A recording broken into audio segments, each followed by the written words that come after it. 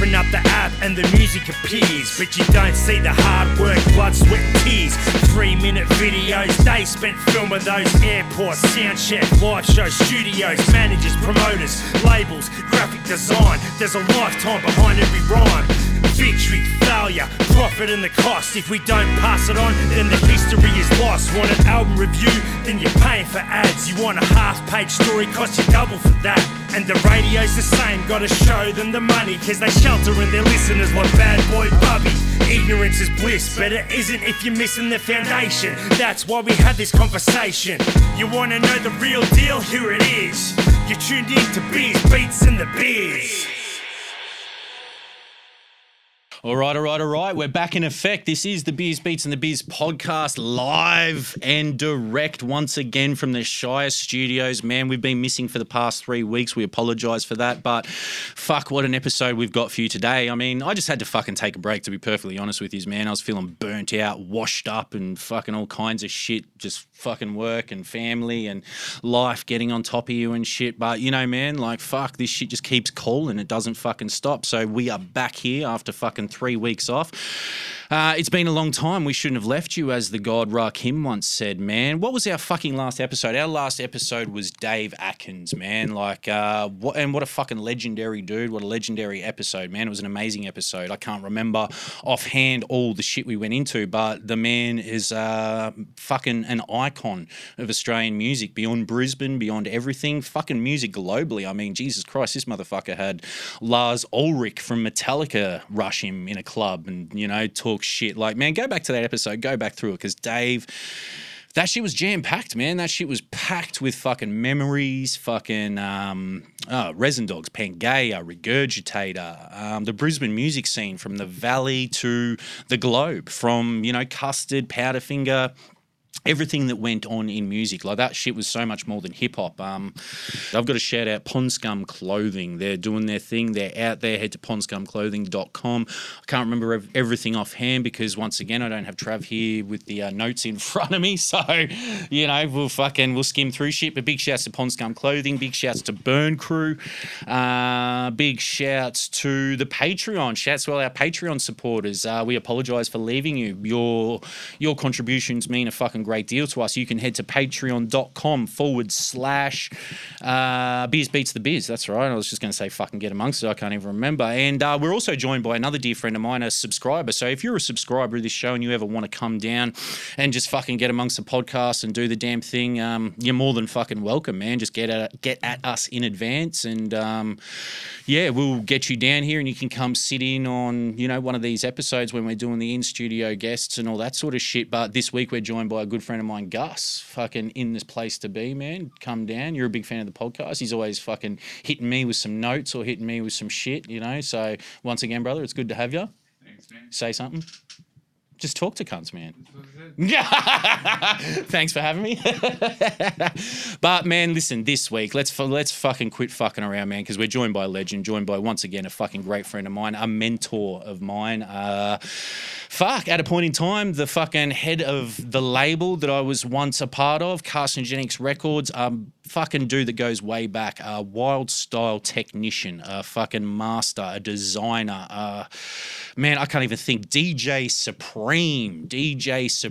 Nah, man, a motherfucker that, like, earned his stripes beyond the fucking DMC battling and all that sort of shit, earned his stripes by radio DJing, by live DJing, by mixing, a man on the periphery of so much greatness that happened over the course of time, a member of THC at a point in time, TBK, DIE.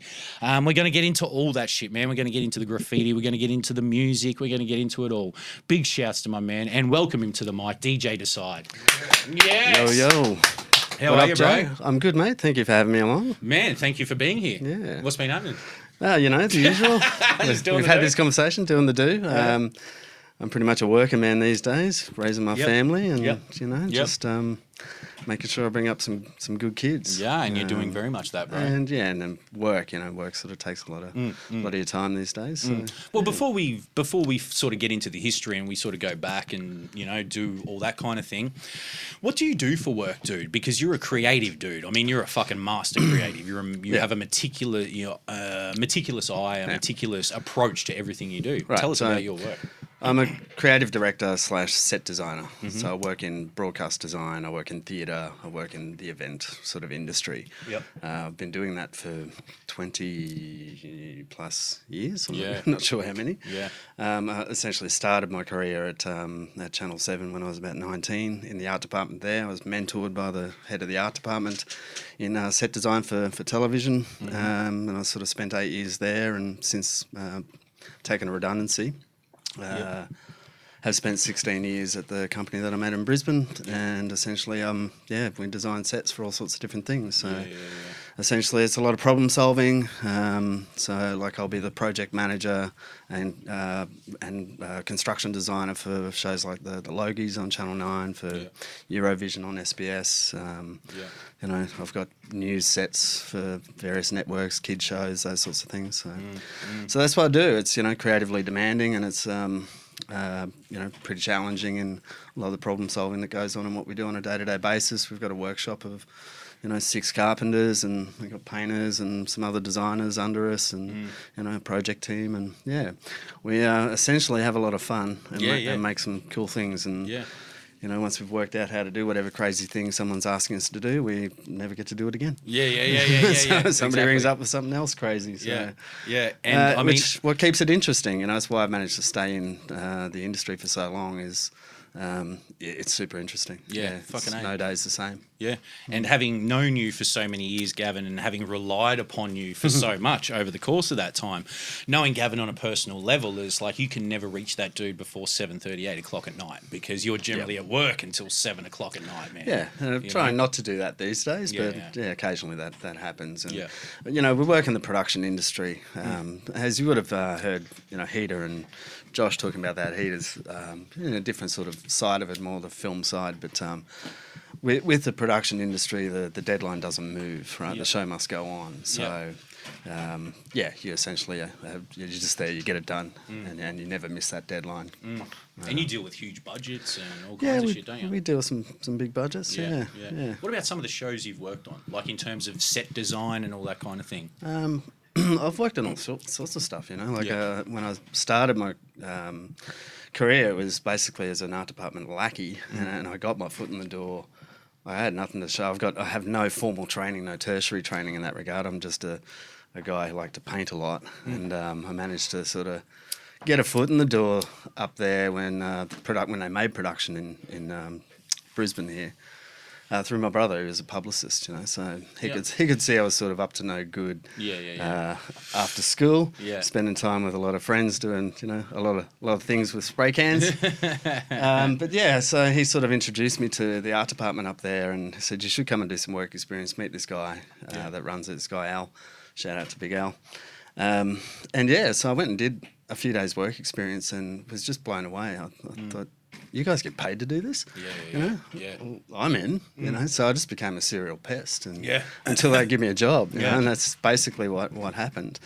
So I went from working in a service station doing night shift, which interfered with my real work at that time of, being out on the lines or whatever, to and coming home in the morning from that night shift and watching Agro's Cartoon Connection on TV to...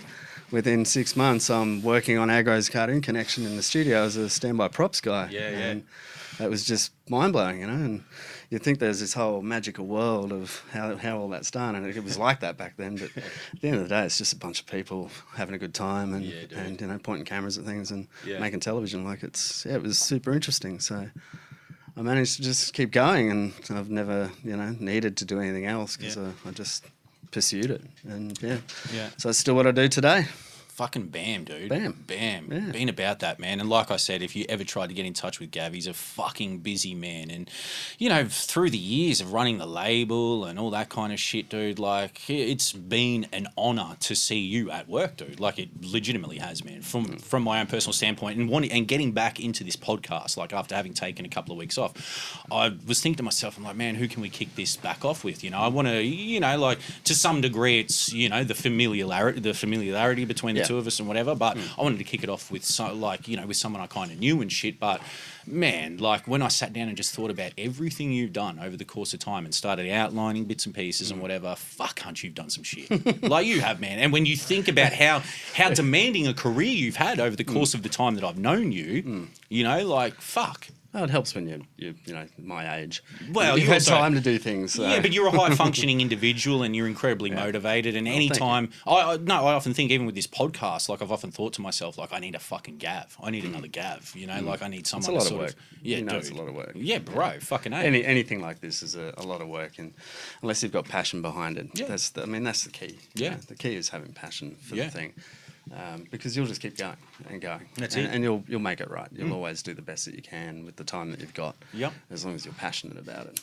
So, it's probably a dogged determination is a skill that is ingrained in me from my grandparents, actually. Yeah, so yeah. if you want to get somewhere, you can do anything you want to do. You've just got to put your mind to it and don't take any prisoners along the way. Just, get amongst it. And no one else is going to do it for you. Yeah. You've always been that hard line cunt. And years ago, I used to refer to you as my Dame Dash. Like, you know, that relationship between Jay-Z and Dame Dash, it seemed to be like you needed that person behind you to kind of fucking, you know, make things fucking happen. Yeah. And that's what you did do. Yeah. For so many years. That's all we ever wanted to do, man. Was you know, for the greater good of everybody. Let's all just get in and have some fun and make the things that we love making. And it was always super enjoyable.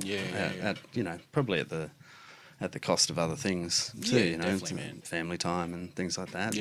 I probably could have, you know, probably pursued a little harder in my my career in design, but I get what it's the best of both worlds in that regard. So yeah.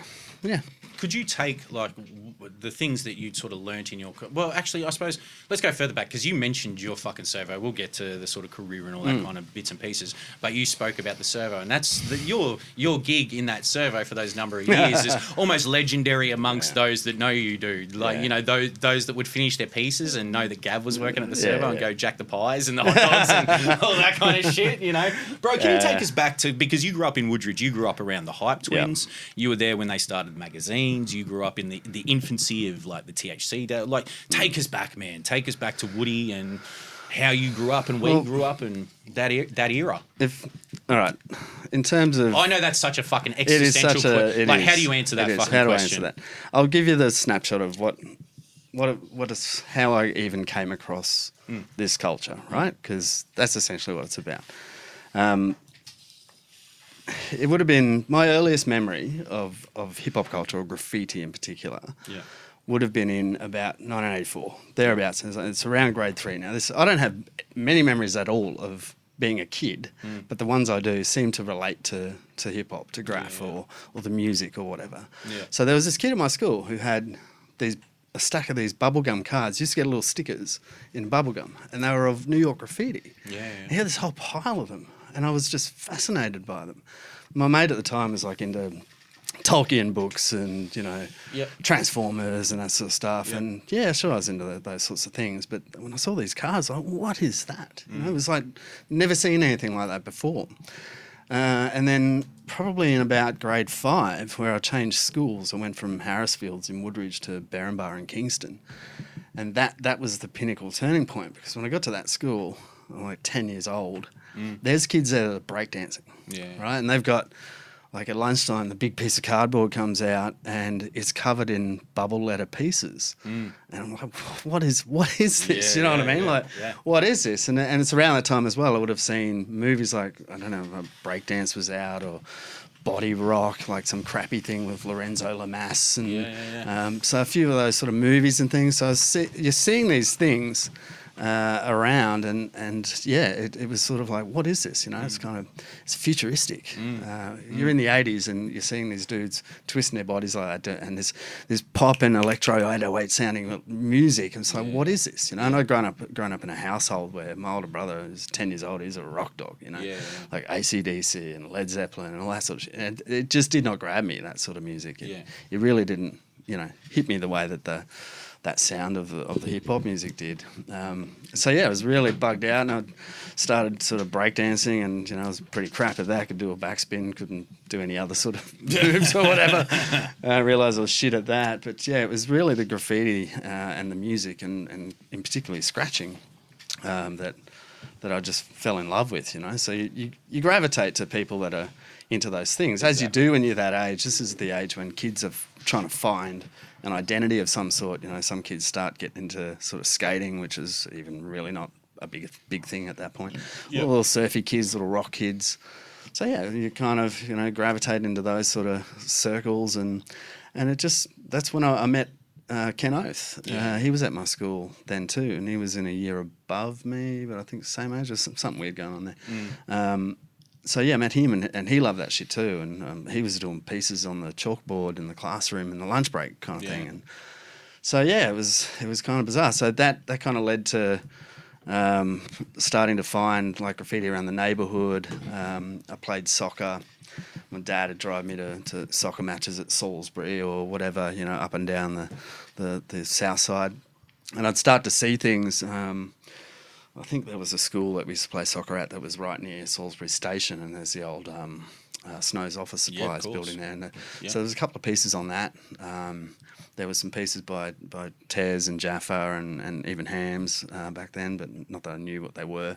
But obviously no since. And Jaffa was Jigsaw Jeff. Jaffa was Jigsaw Jeff, So he had this Bice piece out in Altandy in a school as well, and there's also some in Shayla Park, and I've never found who those writers were. I've even talked to Jeff about this, but there was some really good looking graph in these shops in Shayla Park. It would be 83, 84. Jesus, and I don't know who did it. It kind of looked like Jeff's stuff and that other guy Lev, but anyway, never found out who that was. But who were the writers in that era? Sorry, I don't mean to cut you off. So the writers of that era, because they're few and you far probably between. count them on one hand. Right?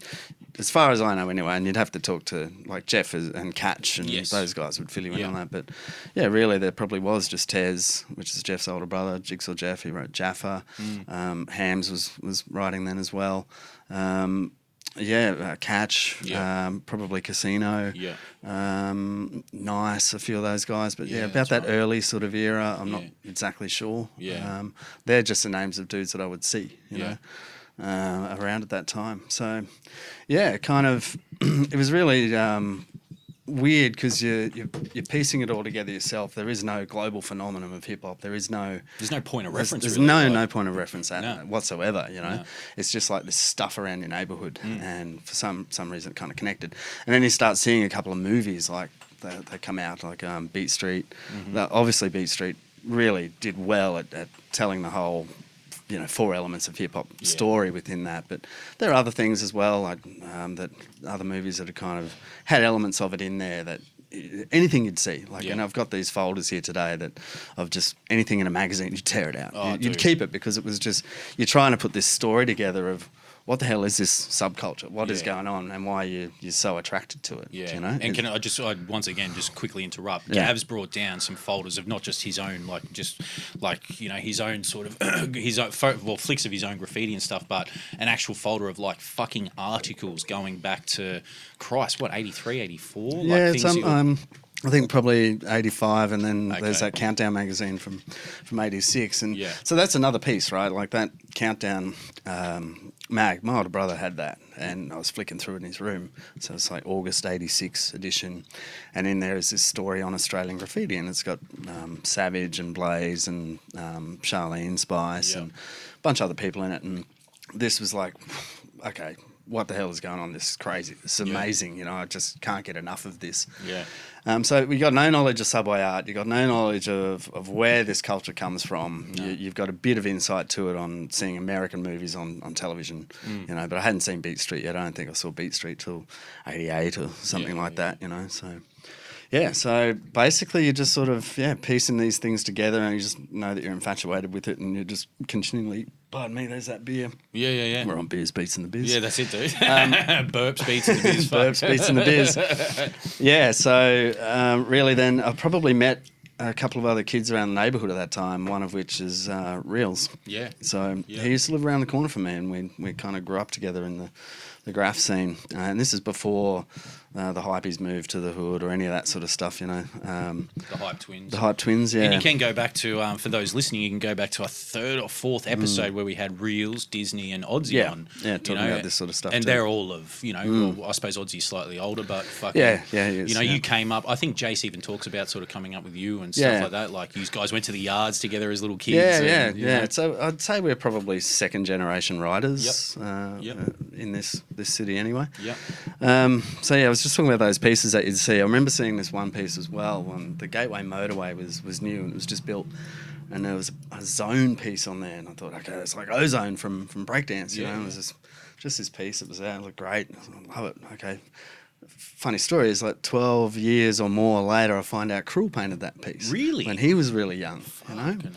Hell. So it's just bizarre things, you know. So we're seeing all this stuff around Currabee, around Al Tandy. Yeah. I find out that it's, you know, Hams and his crew and Jeff and his crew that are kind of painting these things, and we don't know them at all. No. And I think Reelsy and Eric Ken Oath were they were on a train once, and they were sort of peering out the window, looking at what's on the lines, and I think that's how they met Hams. And so this would be the end of the 80s, like 88 or something, 89 maybe, 89. So we got his phone number, you know, so that's how we kind of first met Hams. We were kids, you know, we were 14, 13, 14. But it was sort of mind-blowing at that time to just see all this stuff and what's going on. And so when I met Reelsy, we, like I said, he seemed to be this amazing writer. Yeah. Turns out he had a copy of Subway Art that he didn't show me for a while. So he had all his burners. But he had a little extra insight than some, you know. Yeah. But eventually then once we sort of saw Subway Art, you read that front to back, and you start to really get an understanding of what the culture is, and particularly with graffiti. When did Subway Art hit? When did that hit here? I think it's... late 80s? Well, I don't know when it hit here. Mid-80s. Like, I think it's 80. Oh, I know Subway Art's what, 86? 82. Is it that? Because Spray Can Art's 86 Spray Can Art's 86 or 87. 87, I think. I think it's 82. Yeah, Cunts must have been getting it here by the mid-80s. Yeah, I didn't bring it. Actually, I thought of grabbing it, but have you still got your original copy? I've got a second version. It's still the original way the book was made, but the very first ones, they had the poorest binding ever. They just fell apart. So I've got exactly the same book, but it was a reissue, like a second issue, where they'd fixed that binding problem. Have you seen that? Took it recently to the Martha Cooper exhibition. Okay, that was my next question. Did you went to that? Eh? Yeah, I went to that. Fucking Melbourne that weekend. Yeah, I got to see her, and she's like, "Oh, cool, you've got this one." So lovely to meet you. I'm not worthy. Please sign my book. Thank you. Because you met Charlie Ahern as well. I did. In New York, and that was just a coincidence, really. Like we were there for my wife and I's 10th wedding anniversary in 2008, and it turns out to be the 25th anniversary of Wild Style. And it was showing at a cinema there, and he was there selling, you know, books and doing a signing. So it's like, okay, this is mad convenient. Can I have a photo? Yeah, awesome. Thank you. Yeah. Well, dude, before we sort of start moving through things, man, I wanted to ask you about Woodridge, because to me, like, I mean, I grew up down here, dude, but obviously I'm sort of, you know, that half generation below you and whatever. I grew up looking up to what you guys did, but fucking so much that would eventually kind of dominate Brisbane hip-hop culture. And that's not to take anything from all sides of wherever, but I think so much influence... where am I going with this? Essentially, the influence that you would see in so much of what happened in hip-hop culture in Brisbane, so much of it came out of Woodridge, man. And you just said, like, you, Reelsy, Jonesy, Oath, Blex, yeah. Blex, like all you guys. Yeah. Like, what the fuck was going on in Woodridge and like in that era, man? Yeah, I don't know, man. Like it's a lower it's an era of, socio-economic. it's a lower socio-economic Yeah. area. Yeah. There's not a lot to do. Like, Yeah. you know, you think about Particularly these days, man. Like, we don't have no iPhones. You know, even gaming consoles. Like, you had to be.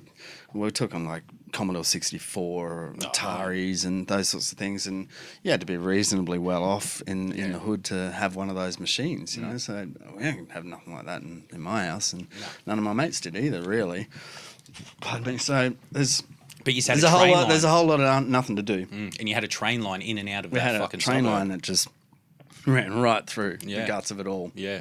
Yeah. So it was your gateway to to the city, to other places. But yeah, there was a lot of kids just trying to occupy themselves. You know, so there's nothing to do and all day and all night to do it. So that 9 times out of 10 leads to no good. In low income areas. You know. Yeah.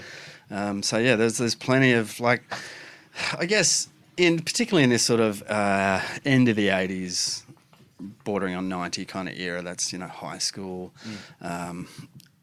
Hip hop is starting to really sort of explode globally. So we've got NWA and Public Enemy and Ice-T and gangster kind of rap music coming out, and the Run DMC are huge by this point. So it's really permeating through, and that's coming like across strong in the neighbourhood. For a lot of rock kids, there's now a lot of hip hop kids, and of all races. Like they just didn't matter. Because there's Woodridge, for like those outside of Brisbane that don't know, there was like just a lot of huge Indigenous Australian community down in Woodridge, particularly in that era, and Lots probably of not so much Polynesian now. too. Yeah, exactly, Lots of man. Polynesian. Exactly. So yeah, it was just one big melting pot, and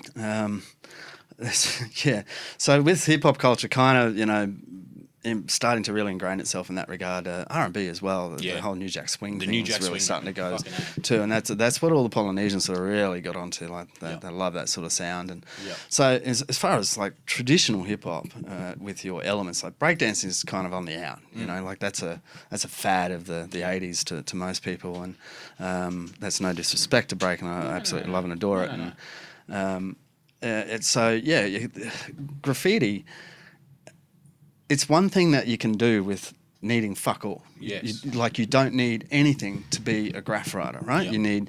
You need your mind and your artistic vision, and you need a pen and pad to sketch yourself something out. It's not like hip hop, like making music, and it's probably why I never became a DJ earlier, is because I can't afford any turntables and I don't even know a shop that I could steal them from, kind of thing, Whereas graffiti, it's much more accessible when you're young youth like that.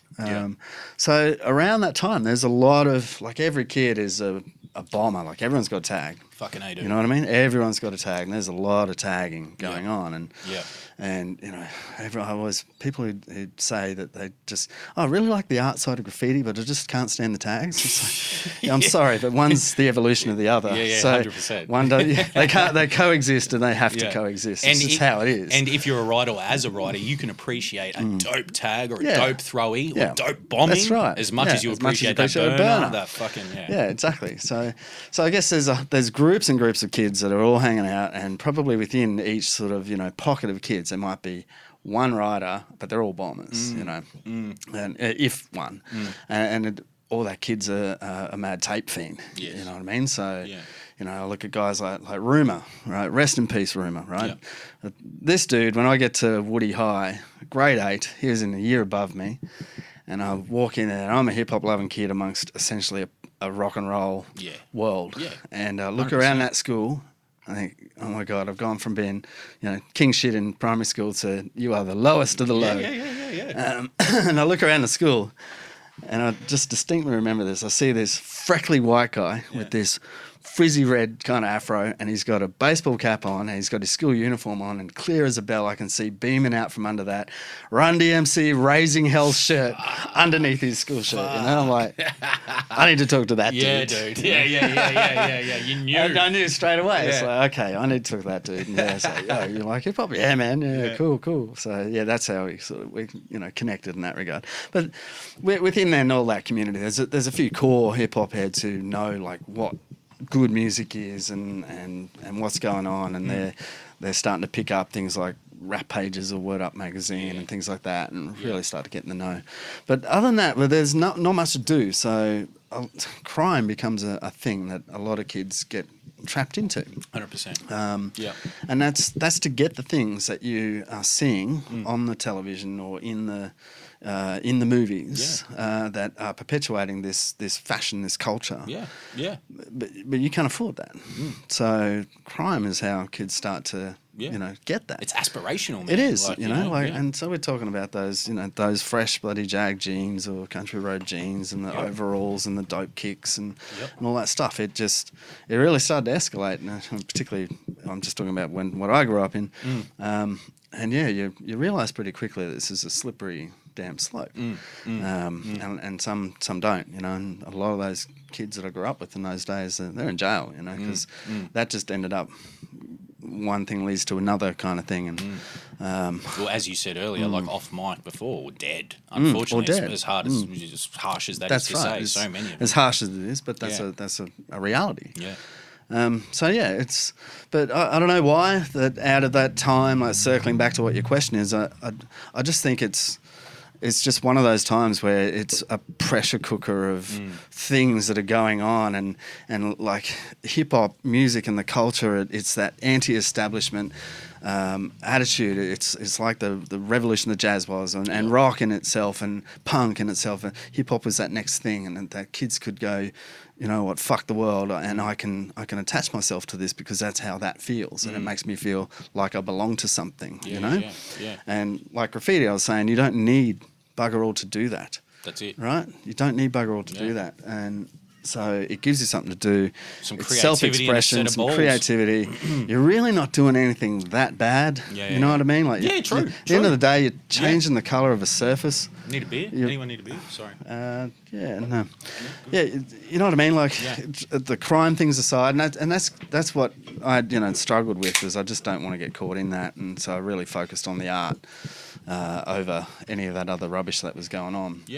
And the reason I ask is because, like, me, Gus, our guest down here today beside yourself, Gav, like, we grew up down here. Me and Gus went to the same primary school. We went to the same high school too, briefly before we all got the arse.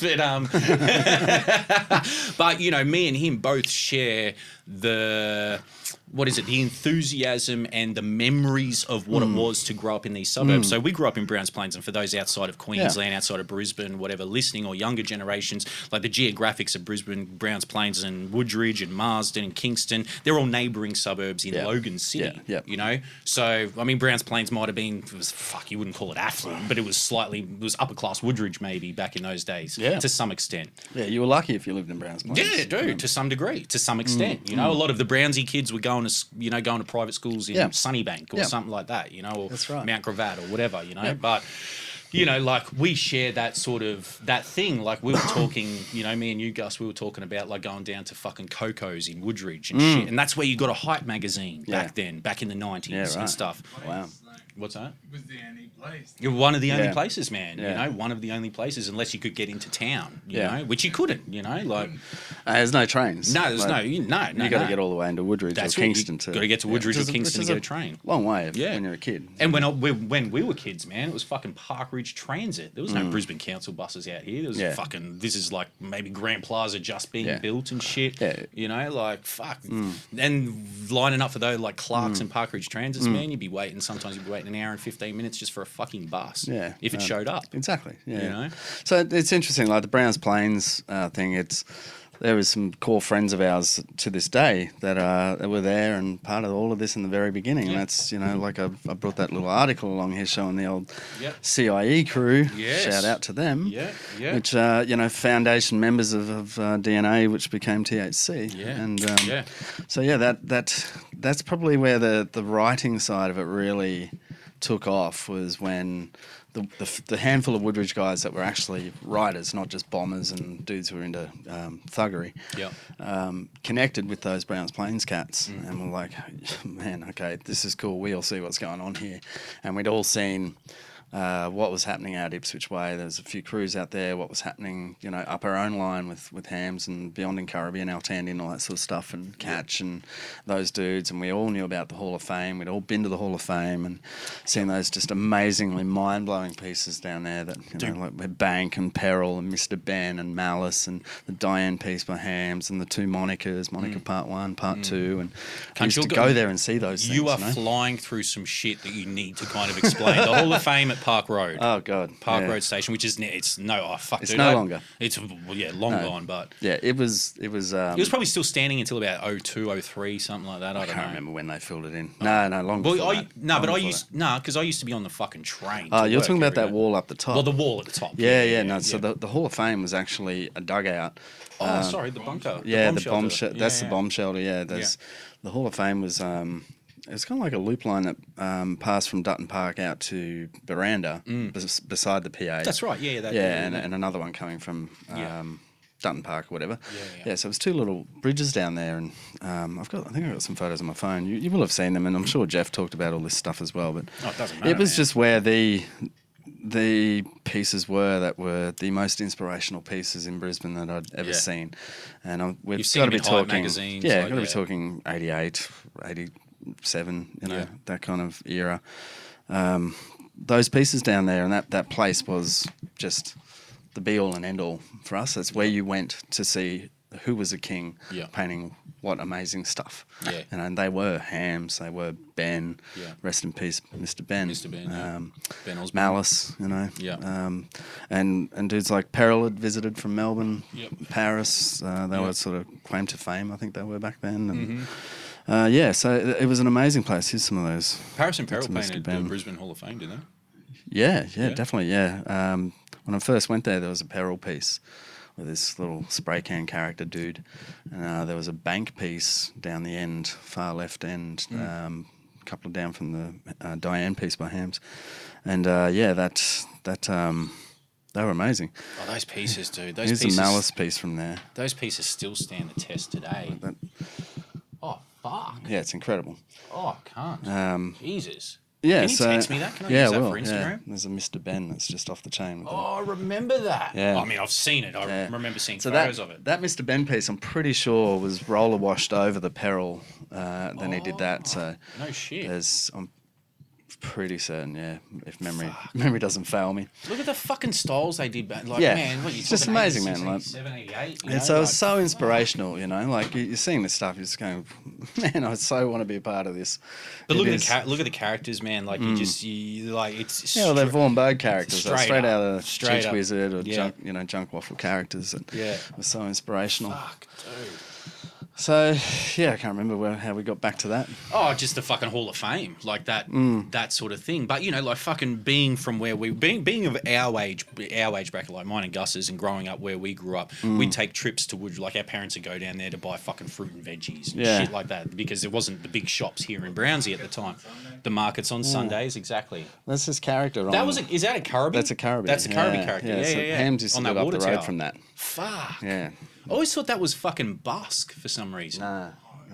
Shit. It's a Hams character, and I think there was a team piece. Yeah. And the other one, which I'm pretty sure Tez. Tez did, but correct me if I'm wrong, fellas. But anyway, we used to go down to we'd go down to Woodridge, and I remember as a kid, like Woodridge was fucking. It was just something else, man. Like you'd see like fucking the most clapped out, fucked up. You need a beer? Yeah. I'll get it for you. It was. I knew it as a young kid that it was just like, this shit's the fucking hood, like more so than where I fucking live, but beyond that, like my early memories of graffiti is those fucking Alamo tags, those just side throwies where the Macca's was and shit like that. The Macca's still is. What are you after, bro? Oh yeah, 100%. And then also, like the Hype Twins. Beyond that, so you had the Hype Twins. They started a magazine that became worldwide. Came out of fucking Woodridge, man.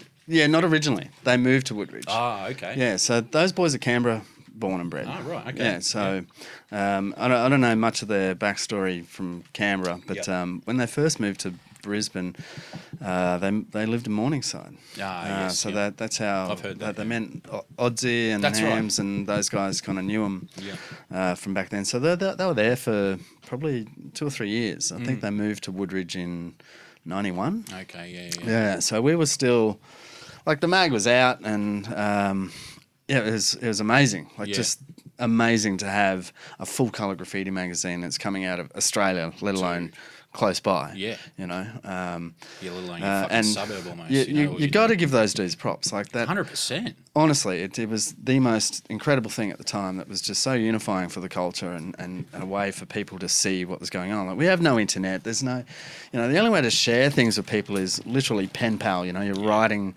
to someone across the world that you've either met somehow or connected through a magazine, like pen pal kind of pages in magazines and shit like that. So and being the first full color graffiti magazine in the world, man. That's an amazing with a fucking thing. poster or a 2-page poster in the center. It's incredible, right? So much respect to those guys for for doing that. It was you were there incredible. with them for so many years. Yeah, for a couple of years. When they moved to Woody, it was probably up to issue 12. Really? Something like that. Oh, fuck, okay. They were pumping them out quarterly or something for the first couple of years. So I think they were probably up to issue 11 or 12 before they moved to Woodridge. Okay. But where they moved into a house that was one street over from Rumours, and being Bill and Jamie, they'd painted their cars all the time, so it's pretty hard not to find them. Yeah. You know what I mean? When you're walking around the hood, there's a Hype-mobile. Yeah. Wonder who lives there. Rumour being Rumour, he just waltz on up front door. Bang, bang, bang. Yeah. Are you the Hypeys?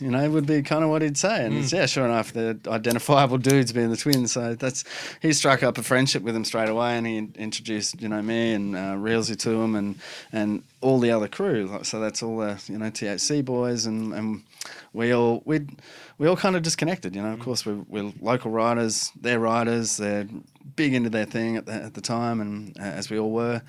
So in those days, when you meet someone who's into what you're into, and you could spot someone in the street, and if they're wearing kicks or wearing this particular track pants, you go, that dude's a writer or is into hip hop. It's not like today where everything's all jumbled up, mixed up, and you can't tell. Yeah, it was obvious as shit back then. Yeah. Once they sort of moved in, and we already knew Hams and Oddsy, because I think Reels and I met Oddsy at the Cannon Hill Wall. Okay. Before they'd even moved into to Woodridge, and that was just through an invitation from Hams to come out to the Cannon Hill Wall and paint one day. Fuck. And this would be like 1990 or 89 or something like that. So we went out and we did this really bad piece, and it was highly embarrassing and looked like shit compared to everything else that's there. But that's Oddsy rocked up then, and that's when we first met him. Yeah. Yeah, so you just stay connected with these people because they're the only people that are into the thing that you're into. That's it. Yeah, so and they're still to this day. Still to this day. They're still that, and they're still it, and they're still they're the patriarchs of what we all do. Yeah, you forge friendships that become friendships forever. And regardless of things that go on and people move and things change, they're always there. You know. So it's crazy times, and that all just exploded. I think in about 91, 92 is when it really just popped off, because probably largely because of age. Yep. Like this second generation of writers are now 15 and 16, and mum and dad let you out a lot more. You know what I mean? Yeah. And things are those who had trouble with that. Those who had trouble with that, which you didn't really. There's those who really didn't. Yeah. So you're that much more mobile. Yeah. You're that much more switched on to what's going on the hood. You're that much more switched on how to get paint. Yeah. When you need paint. Yeah. And so it really just exploded. Yeah, it really exploded around then, and obviously that then permeated through down to the next generation like yourselves. That's where we come in. There's that much more of it out there now, and so and that's exactly where we come in, because I can pinpoint that. I mean, we've said it probably a million times on this podcast, but I recall when hip hop or hip hop culture starts sort of getting that mainstream look here, you know, and there's numerous aspects to it. There's the fucking, you know, there's a handful of sitcoms that you start seeing on TV where hip hop music's getting played in them, like African American sitcoms or whatever in the early 90s. And then there's, you know, like hip hop starts blowing, like you start hearing those songs beyond Run DMC, you know, my generation was the generation of the fucking House of Pains and the Dells and the, you know, the dudes that topped the charts, like Mr. Dobalina, Jump Around, fucking all this, boom, boom, boom, you know, whatever the fuck. Man, I swear to this day, like if I never need to hear Jump Around again by House of Pain. I swear if that shit comes on anywhere, I'm like, turn that fucking cunt of a song off. I never need to hear that. I never need to hear that song in my life again, because that song is fucking rooted on a fucking amazing album. It's in a great album, man, that first House of Pain. But beyond that anyway, but like that's where we sort of come in, you know, being my generation. You guys were there like in the fucking real infancy of things, you know, creating it. It didn't feel like that at the time. No, you just when we first sort of got Subway Art and then saw Star Wars, my feeling was at that time that, God, I wish I was older, because I feel like we've missed the boat. Fuck, that's what I felt when I met you. I feel like we've missed the boat. I was older. You know what I mean? Like, I just wish I was older. I wish I was there Yeah. at this time when this was happening. To me, that was the 70s, end of the 70s and early 80s, when just Graph was just at its absolute prime as far as I'm concerned. You know? You got guys like Scheme and Dondi and K's 2 and Dez and dudes like that in Subway Art that are just producing these absolute burners that are just so damn funky and exude the essence of that culture that you just love so much. Well, they were. And you feel like you miss it. Yeah. You feel like you've missed it. And so to be sitting here now, you know, having this conversation, never in your wildest dreams would you have thought that it would just go the way it's gone. Like, or that you were having continually, an impact. Yeah, that you're having an impact of any sort, let alone continually grow and grow and grow to become this worldwide culture. It's not a subculture. It's a complete culture that popular has culture. Infected absolutely everything. You know, there is.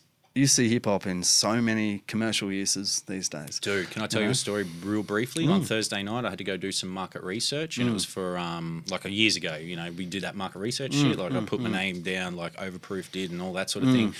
You go in and you're like a guinea pig for products or whatever. It's, you know, big companies will pay to you know, get the chain smoke some unbranded cigarettes. Exactly, drink some fucking beer, do whatever. But this one was for Golden Casket, right? So they're playing us all these fucking Golden Casket. It's the first one I've done in fucking a year at least, man. Like I just got a random call and I'm like, yeah, I scratch scratchies fucking every day. I do this shit. Oh man, I lie through my teeth to get that $100. 2 hours, man. They pay you fucking $100. Okay. Long story short, right? They bring up an ad and it's the quote unquote hip hop ad. And I was like, oh yeah, right. Oh fucking. And I'm sitting there with middle-aged mums and a dude sitting next to me who was probably fucking like 5 or 6 years older than me or whatever. He would have been a rock dude, something, whatever.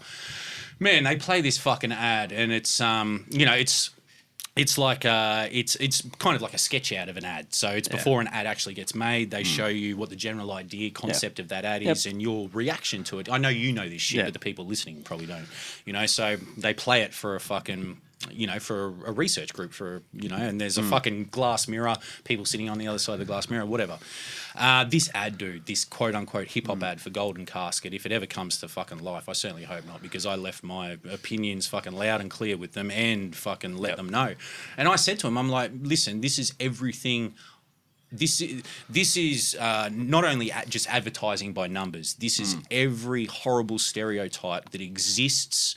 That exists around hip hop with advertising and like a broader public. A broader public thinks that hip hop is a funky beat and a cunt in a tracksuit and a fucking this doing this, and that is exactly what this fucking ad was, man. It was so formulaic and generic, and they're like, "Oh, really? Okay." And I'm like, "Listen, I'm someone that has been about this culture for fucking my entire life, and I, you know, you go around the group and they ask you what you do, and I'm like, oh, I'm a podcaster. I used to do music. I do music and blah blah blah and whatever else." And next thing you know, they're playing me a quote unquote hip hop ad, and I told them, just like, man, this is fucking horrible. Like, you know, I didn't say fucking, but so I'm just at the end of the day, like, what that's going to do is, all you can express to them is that anyone who is knowledgeable about the culture that you think you're tapping into will be turned off instantly by that, and will run a million miles the other way, because it's a complete watering down and you know, bastardization of all the things that you love about your culture. For all those other people in the room who don't know shit about it, they will likely perceive it as, oh, that's hip hop. Bro, there was fucking 6 or 7 ads, right? 6 or 7 of these little SketchUp fucking mock ads. At the end of it, they ask for your favourite. 4 of the 6 said they liked the hip hop. These middle-aged women. Yep. Like, and I was just like, oh my fucking god. Crazy. Like, So- seriously. so- Like, Jesus Christ. I mean, therein lies, the point that I was making. Like, who would have thought? Yeah. Who would have thought 30 that? years ago that the hip hop culture, which was born out of Desperation. nothingness and desperation Yeah. in the ghettos of America, would take over the world on a cultural standpoint. Yeah. Yeah. Like I look at design and like graphic design and design on the whole, and it's through everything. Yeah, man. Yeah. Ice cream that you buy at the local shop, it's everywhere. Yeah, It's yeah. everywhere. You had no idea about that Yeah. 30 years ago. You were just on this new thing because to us at that time, like to me, graffiti was like futuristic. It was this next thing. The music was futuristic. Like you hear Herbie Hancock scratching that record, and you're just like, what in the hell's going on? Like, this is like brand new. Yeah. So yeah, you felt like you were late in the piece, but it didn't stop you wanting to do it. So you just kind of set about doing it, and you never did it. This is the beauty of it, is I never did graffiti for no one but myself. Yeah. Right, because I loved it, and good or bad at it, the more of it you did, the better you got. Yeah. But that was the thing. None of us ever did it for anything else other than ourselves, and it was one way to, like the fame thing. Yeah. That's you can't be famous, no celebrity growing up in those areas. You barely get an education. Yeah, exactly. Barely get an education. Yeah. So yeah, it gives you something to a sense of being. And most sense of of belonging. Most of the kids growing up in that era in those suburbs, we didn't even want a fucking education. I was the same, man. I was no different. Your parents wasted their fucking time trying to get you educated. There was too much going on out in those fucking streets. Everything that you saw on the bus going home or the fucking train or whatever. Like, why would you want it? Whatever you plugged into your Walkman, some shit like that. It's an interesting time. Fucking interesting times, dude. And what I said to these advertising cunts, like the bitch that was running the fucking thing, I was just like, man, I've seen this ad 7 times. Like, no shit. Like, I've seen 7 different versions of this ad, selling tampons, selling fucking magazine, like selling whatever the fuck, retarded. But dude, like, back to hype, man. Like you sort of. You had a pretty heavy role. I mean, you became like the sign of the... We're just really good friends, and it was... you became the hype model. You were the man in that magazine wearing the hype tee, There's some things that just won't go away. No, it'll never go away. It's etched in the history books. One little photo shoot. Here we are, talking about it now. Your early days modelling, Gavin. Speak on them. No. Yeah, well, the guys were starting the merchandise sort of side of things, and wanted to have a page in the mag, and me and Avoid Avsky and Rumour were there, and it's like, can you we'll take some photos. Yeah, sure. So the funny thing, looking back over those magazines, is because of how the mags were made back then. There's no digital computers and shit involved. It's all graph paper, and everything's laid out and glued up on boards, page to page, and it's all taken to a offset printer, and it's the glass plates are made, and printing plates are made, and bromide cameras, and all that sort of photographic process of what used to go on. But issue after issue, they just cut out the previous issue's page and stick it on the new page, right? Yeah, exactly. So quality just dropped and dropped. You go back to those old hype mags, there's tape. Like, you can see the pieces of tape where they've stuck shit down. That's right. That's exactly right. And that's how it was made. But it only lasts about 4 editions before you can't see our faces anymore. It's all blacked out, 5th generation photocopies and all that sort of stuff. So, and look, just on that note, I want to just, pay respects to those 2 guys as well. 100%. Because neither of them are alive anymore. I'm the only one. Rumour and Avsky. So, rest in peace to those 2 boys. So, unfortunately, things didn't go as, the way they... And they were early crew members of yours? They were, yeah. So Avsky and Rumour, and so KOC basically started there. That's right. Bill and Jamie started that crew. And that's the Hype Twins, for those that don't know. Yeah, the Hype Twins. Broken Boaster, Exit and Seize. So that was the crew in the beginning. Was Rumour and me and Avsky, Heisty, Broken Seas and Mute. Oh, yeah. A guy called Mute. Yeah. And then a couple others, started coming into the crew, and it started to expand pretty quickly throughout 92 and 93, and I think by about mid 93, I'd sort of... They kind of died. Yeah, well, I don't know, I just sort of went my own direction. Yeah. And by like 93, 94, the magazine had become so sporadic that it wasn't... Yeah, there was a lot of things going on that era. Like techno music came out, came out large. So dance parties became a real big thing, and lots of other, stuff that goes with that. The things was going on, So that, we're all kind of one massive collective at that point, like THC and KOC and everything all kind of mashed up together and everyone hanging out and, those sorts of things were starting to happen. And the High Twins even had the shop in the Valley, Overdose. They did, yeah. Opened a shop, which, geez, some crazy times happened there. It was right next door to this nightclub called Manhattan's, which had... Oh, it was fucking, right. Which became the site.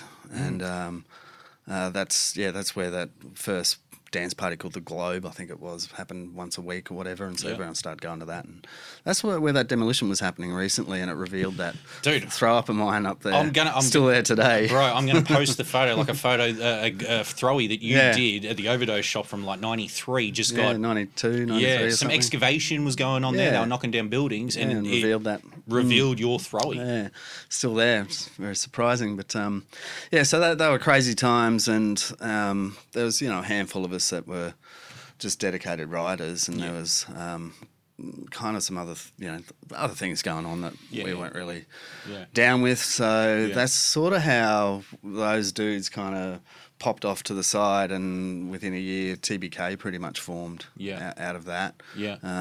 And so it's just really explosive times. There's just so much going on and so many things. So it was kind of a reclusive maneuver, it sort of felt like to me, where just dudes who were just about burners kind of ended up congregating together and a little bit back in the hood kind of thing. And so by 93, 94 we were just all about the beeline. I think Boar, he started TBK. Shout out to Biarski. Biarski, what up, man? He coined that term, the beeline. The beeline. The beeline. And I think still to this day the Beeline original, no matter where he resides. Absolutely. He's fucking exactly that. We all are, and I think we got it out of. And we're not letting anything. Biarski is one of the co-founders of Crush City alongside Bezza and that. Much shouts to Oddsy. Much respect. Much respect. That's the Beeline thing. I think we actually got it from, and correct me if I'm wrong, BR, but. The A-Line Vandals over in Europe, there was a magazine called On the Run magazine. Oh, yeah. And, we kind of got, I think the idea got stemmed from there.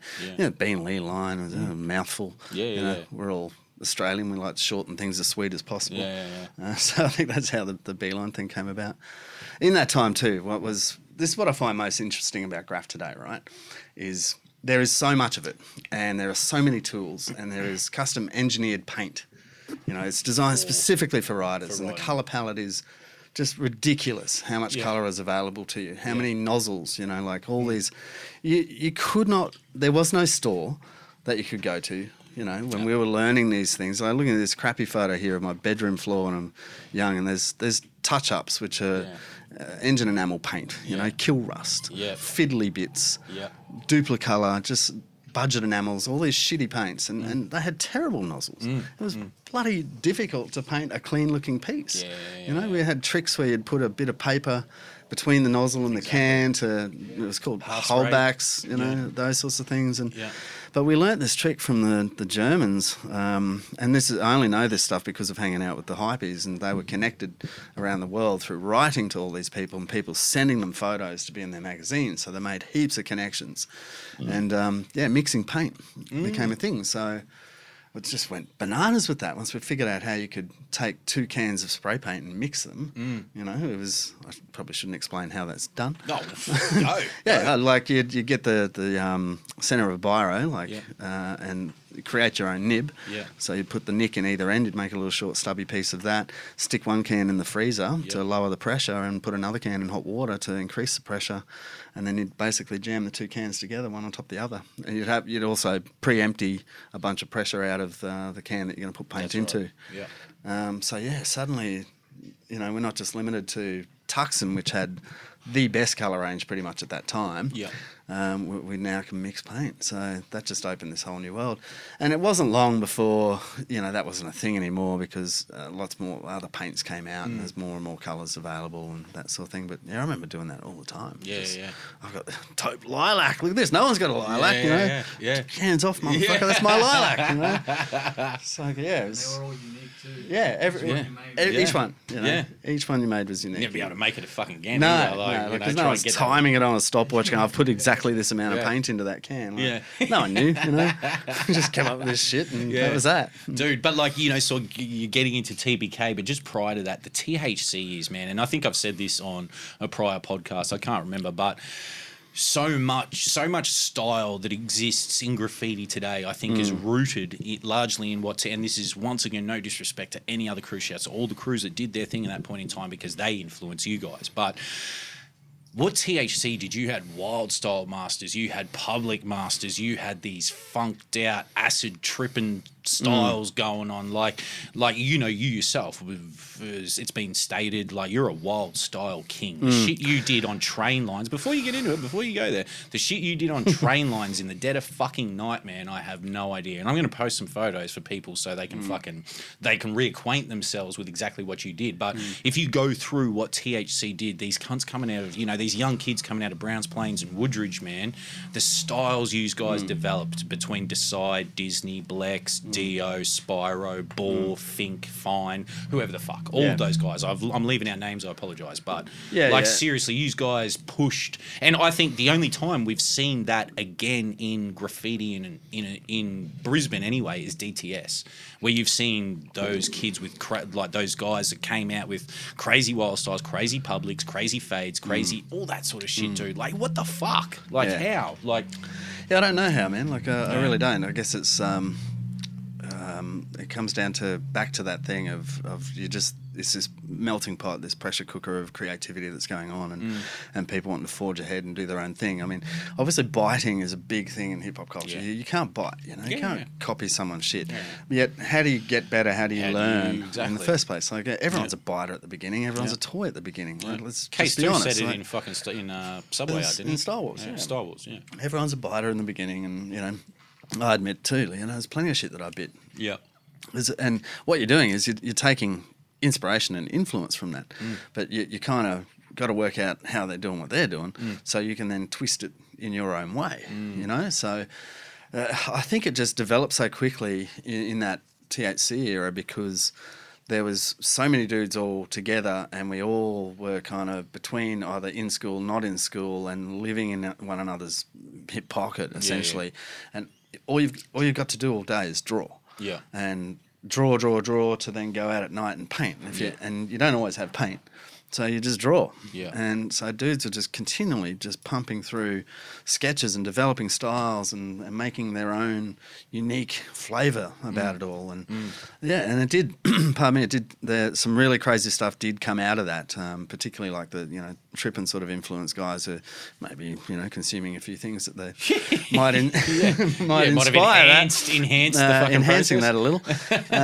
But in that sort of era, I definitely don't think I had any particular style that was noteworthy in the early THC days. And for me, it clicked at the end of 93 when I went to Melbourne. So, we'd been through that crazy sort of 92 period, 93 period. But I left and went to Melbourne for 3 weeks. Got in a car. I finished high school Friday. We're going to Melbourne. I get into a car with Odie, Cruel and Disney. And How old are you? 17. Yeah, fuck. 17. Finished high school. I think those dudes were all out of school. I'm one of the only ones who finished year 12. Probably no diss to anyone who did. Well done. Hats off. And just going to Melbourne, like for me and for most of us, Melbourne was the Mecca. Yes. It's the New York of Australia, right? Still this day. And the writers that, we're sort of seeing coming out of there, and no disrespect to Sydney either, like there's just kings galore in both cities, but Melbourne and Brisbane have always seemed to have this connect. Yeah. I don't know what it is, but it's across everything. I've experienced it in every walk of life that's within graph, within music, and within my job, within my career. Like just Melbourneites and Brisbaneites just get along, you know. So yeah, going to Melbourne and just painting down there and meeting a bunch of dudes down there, but actually just being immersed in that for 3 weeks. When I got back from that, it's just like a light bulb had gone off and my whole style changed. Like overnight changed. I just went, I get it. I know where I'm going with this, you know. And I would just draw and draw and draw, and really changed up my style and just got wilder progressively as it went along. And it was just because I was always inspired by those wild styles I'd seen in subway art. You know, I just wanted to do wild styles, and for me, it's always also been about the funk. The letters have to have that funky style about them. They've got to have that movement. They've got to. It's all got to connect and gel. You know, you don't want nothing that looks unco and out of place. And so you just keep working at it until you can do it. And you know, by that sort of mid '90s, sort of '94, when we're really going bananas on the lines and just, you know, painting copious amounts, it's just second nature to you. You know, I would say my personally my style, like some people are really good at just drawing their sketch at home and then going and replicating it. Some people can just freestyle. I got to a point where if I drew a sketch at home, if I didn't paint that within the next sort of 7 days, if I'd go and try and paint that, it would have lost the funk because my style has already moved. You know what I mean? So what I drew on the paper wouldn't execute properly on the wall. So I would kind of pretty much just draw the day that I'm going out. If I know I'm going out that night, I'll do my outline that day. And then by the end of it, I would pretty much just freestyle. Because what I was finding is you do your best thing in the moment that you're doing it. So trying to copy it after you've done it once, it wouldn't come out the same. So, and then you've got the environment around you, you know. So you stand in trackside and it's like a stinking hot summer's night. You know, like you just got all this stuff, the ambient noise, the smells, all those things, and you're just like, man, this is what I live for, you know, right here in this moment. And you just see it. You see the piece in your head and you just mark it up. And away you go. You know, and so probably some of my best pieces are done like that, not pre-drawn before you go out and paint. And so that kind of era, that's really like the pinnacle of that sort of wild style period, I would think. I don't know. I suppose it went in other directions. Like what is, you know, you guys did wild style graffiti. Like particularly, I would put it down to you and Blex. Well, see, I rate Blex well above me, man. That dude's a king. Absolute king. Without fail. Him, Dio, all of those guys. But see, I put Dio in, like Dio 100% wild style, but I put Dio like sort of in terms of what THC that did and whatever, I kind of put Dio with like Diz in terms of fades and funked out, abstract kind of. Yeah, to me, Dio can do both. Oh, Dio's effortlessly, incredible, you know? incredible, just man. effortlessly can do both. Incredible. He can do that tradition. Probably one of the most underrated graffiti artists in this country. Without fail. I'd agree. You know, that people don't even really maybe not know about. You know, Dio, TBK. You know, going back to THC, and even earlier than that, he was one of the Browns Plains dudes, wasn't he? Yeah, absolutely. And that wall you guys did at Kingston, the Universal Stoners wall. I did bring a photo. Like, holy shit, that big production. Is it still there? No, long It's gone. gone? Yeah. Fuck, because it was there for years. Yeah, so that's in 2000. And I got to post this one up. I'll find some better photos and I've faded, but I'd had a few years off, like this, you know, 96 to 2000, 97 to 2000.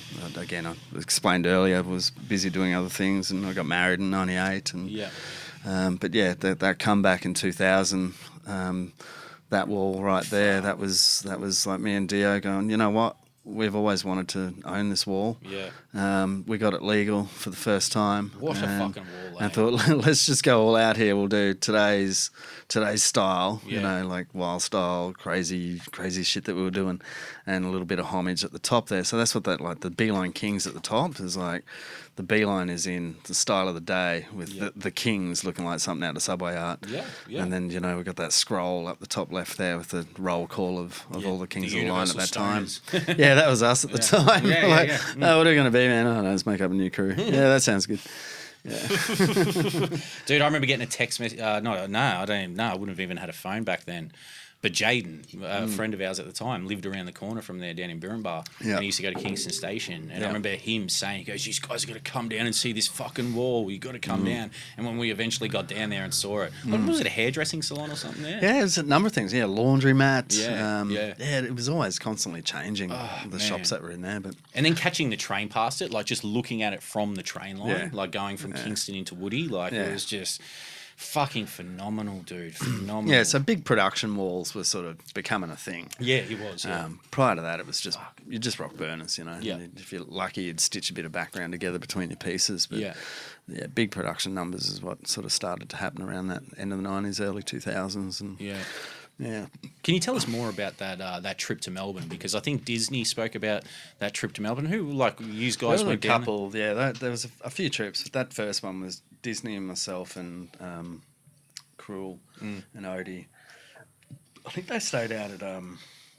we split up when we got there. Me and Diz stayed with some friends of Boars. Pardon me, I've got a beer burp here. In Preston. Okay. And they lived in this mad fire station, like this old fire station. Shit.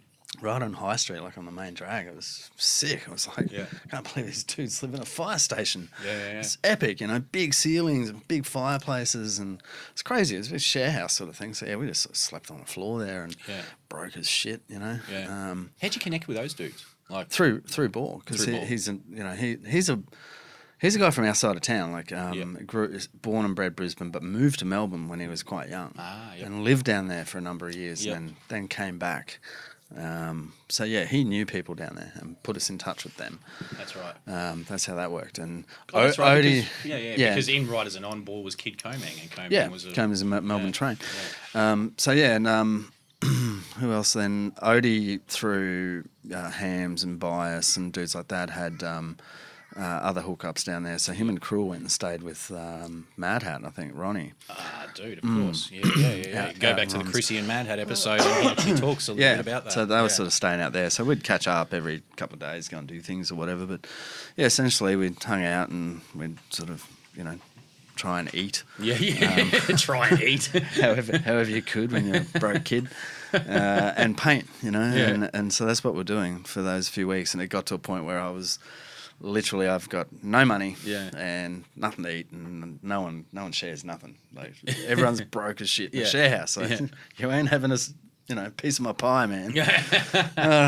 So I kind of had to phone home and ask for a bus ticket to send me home. I was gonna say, how the fuck do you get back? Bus. Yeah. I don't know what happened to the other boys. Like we all kind of just parted ways down there and found our own way home somehow. God. It's crazy to think, you're 17 and you go to Melbourne at that age, like back then. Anyway. And no cunt's got a mobile phone. No, there's no contact with anyone. No. I'd have to go to a payphone to ring my mum, and she'd freak out and go, "Oh, you're still alive." Thank goodness. So, Mum, still alive. Can you buy me a bus ticket home? Yes. Yeah. So no, that was crazy. It was just so inspiring, man. Yeah. So inspiring. Yeah. Dude, do you have any, before we move, because we'll move into the music side of things now, but just before we leave the graffiti, because to me, you are fucking one of the graffiti artists that, did shit in Brisbane, man. Like, regardless of, what you think yourself, do you have any crazy fucking story? Like, I mean, fuck, you probably got a million of them, but, like, we can't talk the boost stories. But, just one of those fucking crazy nights, dude. Like, there's tons of them. Yeah. What jumps to the fucking mind first? Oh, God. There's tons of nights running through tunnels when you don't know if you're actually going to get smashed by that train. You finally make it to the manhole thing. I remember you telling me the story of walking the Roma Street Bridge, which is something I know. The train bridge. There's probably one of the funniest ones. Because your tags were still on there up until the early 2000s. There was a Dcide tag that was still visible on that Roma Street Bridge as you go into fucking... One I remember is, I think it was the night we were painting that Dutton Park wall. That there. Yeah. And there was more dudes there hanging out than there were painting. Yeah. So they're sort of, up to no good looking for mischief. Yeah. And we find a one of those motorised Thomas trains. Yeah. So like the little yellow thing that the 2 rail workers would drive up and down the line with to do maintenance, right? Yeah. So it's a little combustion engine thing. None of us know nothing about engines, but one of the older guys there, he knew how to drive and he was a bit of a mechanically minded dude. So they've got this thing out onto the tracks, and trains never used to run beyond 1 in the morning, you know, so there's never anything around. So I thought, yeah, cool, let's take this thing for a spin. Yeah. So there's 8 of us, 7 or 8 of us, and yeah, old mate's like, yeah, dude, hold this thing here, you wind that, and I drop this, and yeah, it's going. Check that shit out. So we pour all of us into this 2-seater thing, and it's got these rails that slide front and back, like, you know, to pick it up and put it on the track. So 2 dudes stand on the front, 2 dudes stand on the back, and another 3 or 4 dudes are crammed into this 2-seater. And yeah, we just gassed this thing. So, all right, we're going home on it. Fuck off! So and we thought to go home on it, which is home is Fairfield, and like we're in Park Road. Yeah. Well, let's go via Roma Street and down the Ippy line. Oh, you're joking. Get to Corinda. So you just made an adventure out of it. Yeah, we'll cut across Corinda. You could have gone 2 stops back. We could have gone 2 stops back, but that wasn't enough. Yeah. We thought we'd be right. So yeah. So anyway, so we're cruising up through. What was it? It was Vulture Street Station then. I think it's something else now. Yeah. South Bank. Yeah. So we're going through there. And it's like cool. And we're going to get up to South Brisbane Station, and it's lit up like a Christmas tree. I'm like, oh, fuck, this is going to be pretty sus. What do we do, you know? So we're slowing down a bit, and the thing's already caned in tags. You can barely see out the freaking windscreen. And, You just can't thrash it. Thrashed it already. Yeah. And there's people on the station, like workers, you know, like cleaners, and they're hosing it down and shit. And I'm like, oh, man, just floor it, man. Just floor it. Just go. So we're just like, brrrr. And I just remember the look on these cleaners' faces. It was like this thing just flying through the station. There's 6 people hanging off it, covered in graffiti, and they're just hosing, like, looking like, what the hell is going on? We get across the bridge into Roma Street, and we're changing tracks there to go out the Ippy line, and a diesel comes flying up through Milton. Yeah. We can see it, Nick can see us, and it's like honk, honk, honk. And we're like, what do we do? Leg it. Run! So we all legged it, man, and just up around the top there near the barracks, and like we're looking down, the diesel train slowly pulls up, you know, and a couple of like Gumbies get out of the train, they sort of stand there scratching their heads looking at this thing going, how did this get here? What is going on? And, you know, they hump it off to the side, and then we all just pissed off. Yeah.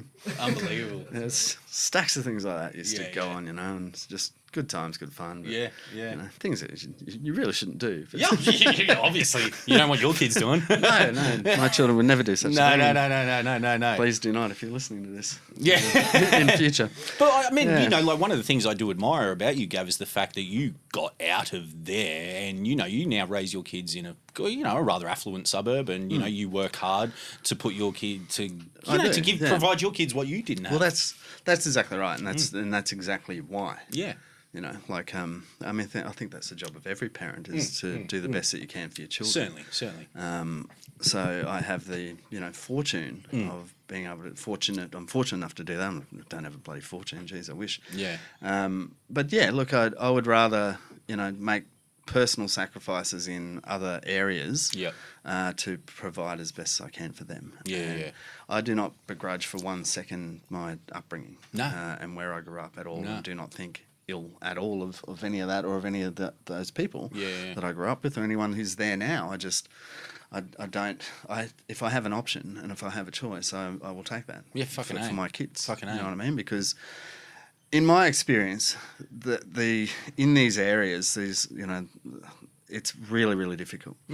And in my experience, it tends to breed a couple of types of people, and there's those who are just, it's such a fight that you end up succumbing to the system and you find it impossible to get out. And then there's others who manage to get up and get out, and that's no diss on any side of that coin. It's just there's those who are driven and will get up and go. They want more. And ambition. it's not, and they'll do that at whatever it costs to do so. Yeah. To the point that they'll fucking starve in another area, in another way. But It does, 2 types, you know, because it's such a fight. Fucking it is. is such a fight. 100%. Like, you know, the police in these areas and like it's 2 different worlds, man. Yeah. Like to where I live now, the Yep. police are helpful. Yeah. You know? When I was growing up, they were not helpful at all. Yeah. They are there to stuff you in a box 100%. every time. And I can't tell you how many times I was stuffed in that box. That's right. You know? That's right. In that lockup or beat down by them, and for not even having done anything. Like profiling is such a thing, and it would go on then too. Yeah, you know, walking down. Like I can tell you, man, walking down the street, and I had dreadlocks back then. Walking down that street, and if there's a couple of other kids who might be some rock and roll looking kids with a couple of flannies on, the cops would drive past them and stop and pick up the kid with the dreadlocks. Yeah. Every time. Yeah. Search you down, think you've got weed on you, think you do what you're up to no good. Like that profiling is some real things. You know? Yeah, 100%. So, I've just worked hard to do the best that I can to provide for my family, you know, at the end of the day. And I would hope that anyone who has children does that because, you know, children are the greatest thing. You only know once you're a parent and you've had one that... True. You know, they are a blank canvas when they're born, and it is only adults that create them as good people or fuck them up. They're a sponge. So it's a very important job. And I do remember you telling me that story, like you know the Dave Chappelle skit, get the fuck out, you know, like that GGG unit, that shit. Yeah. And you telling me about Seth one day, you know, like you know Gav's oldest son. I won't put anything out there, but you know, you were like, fuck. Kid, I'm going to take you down to where I grew up, you know, and show you what the fuck this shit is. You think this is bad? Yeah. Get the fuck out. That's right. Go through here. But no, it's admirable, and it's something like, dude, it's something that I aspire to too, you know, like it's, 100%. But as we move through, dude, like the TBK years and all that sort of shit, I mean, TBK fucking, and another amazing crew, man. Born out of THC, like DIE, all that kind of thing, like the Dcide Alamo Boy era that I mentioned on the Brisbane song because that's something that was big to me, you know, like the Currabee toilet block there, the Dcide Alamo Boy on that, the panels and all that sort of shit. I know we'll get out of the graffiti now, but like... TBK also largely became Right As a Non at a point. Like before we... It did, You know, all the key components of TBK, some of the key components. But before we get there, where does the music really grab hold? Like the music was always there. It's always there. Always there. Like I was saying earlier on, the fascination is the culture. Yeah. It's the whole thing. It's the whole box and dice, you know, the breaking, the graph, rapping, DJing, the whole thing, like the music, the production, the fashion, all of it. That's what I was attracted to. And I always was just mesmerised by scratching. Yeah. Like that is just like, what the hell? It's such a unique sound. It's such a crazy thing. But being, you know, young and the most I could do was, you know, buy records. But turntables and a mixer were just unattainable. No, fuck no. Always just unattainable. You know, until I was working, you know, well and truly out of school and working, was I ever able to afford that sort of equipment. Me too. I went and got a bank loan so I could fucking buy mine. Yeah. Because I never figured I could save enough money, so I went and got a bank loan. Yeah, no, well, I was out of home at 17 and, you know, and... You know, the first loan I had to get was for a car, so I could actually commute to the job. And, you know, I've never not worked. Yeah. I've always had some sort of job, always. And music was always part of it. Like in those early days, through the graph days, like I was collecting records. You know, I probably had.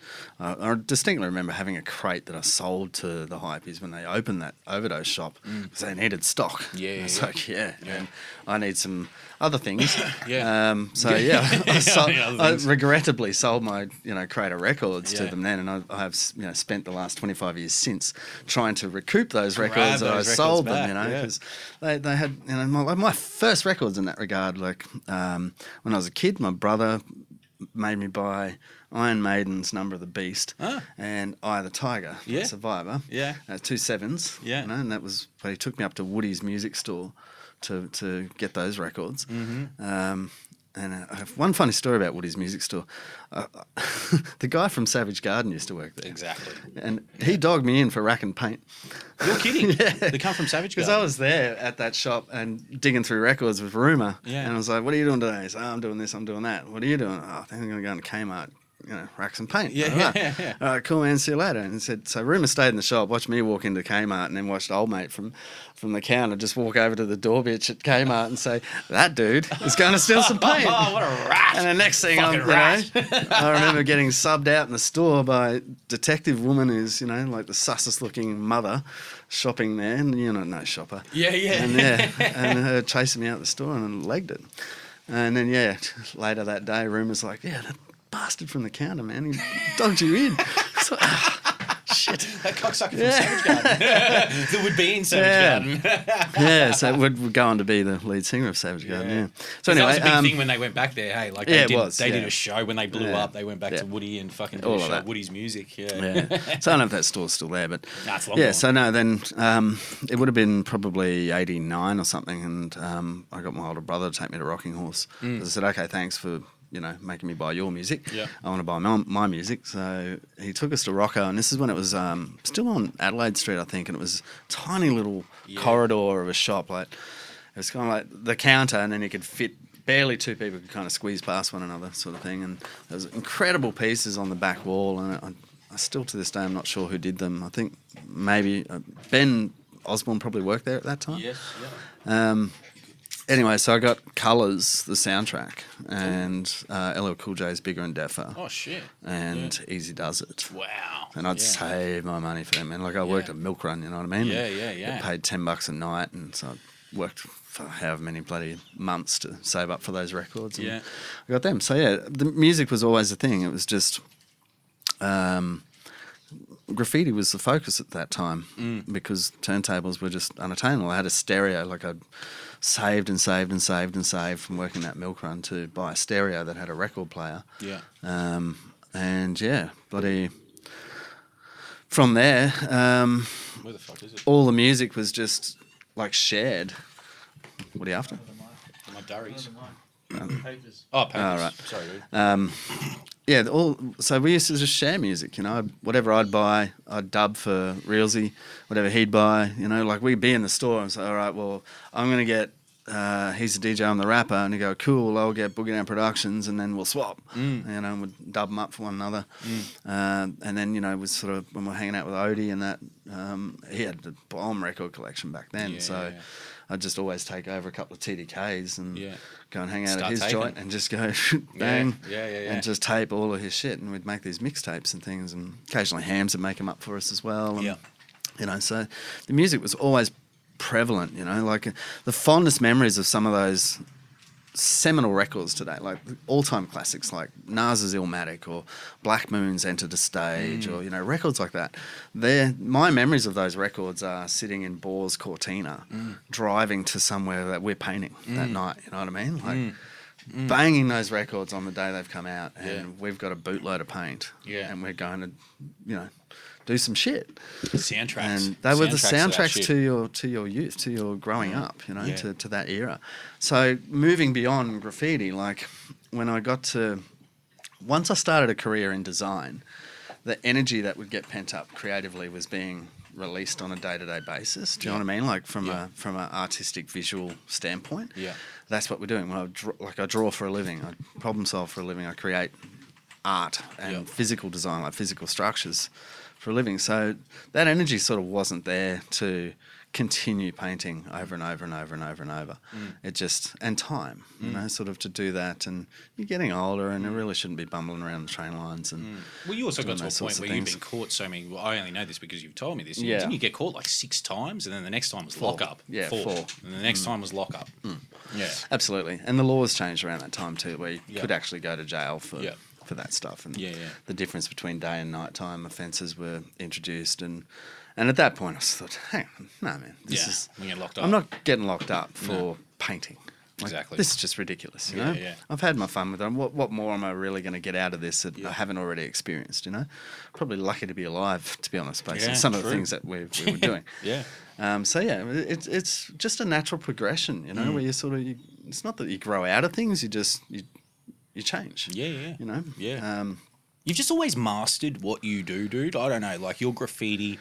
It appears like to me, looking at your graffiti, particularly in the era, and when you factor in exactly what you've said over the course of the interview so far, the utensils you had at your, what you had at your disposal, like the nozzles, the cans, the whatever. You fucking mastered it, man. Like seriously, what you did with that paint. But that's just relentless dedication to it. That's all it is. But then you applied that to DJing. Going. Yeah, well, with that in mind, right? When I started DJing, I set out with, I do not have any expectation on what I want from this other than what I did with graph. So I'm only doing it for myself, right? Because I enjoy it. I'm only doing it for myself. I don't care what other people think. And I don't expect to really get good at it for between 5 and 10 years.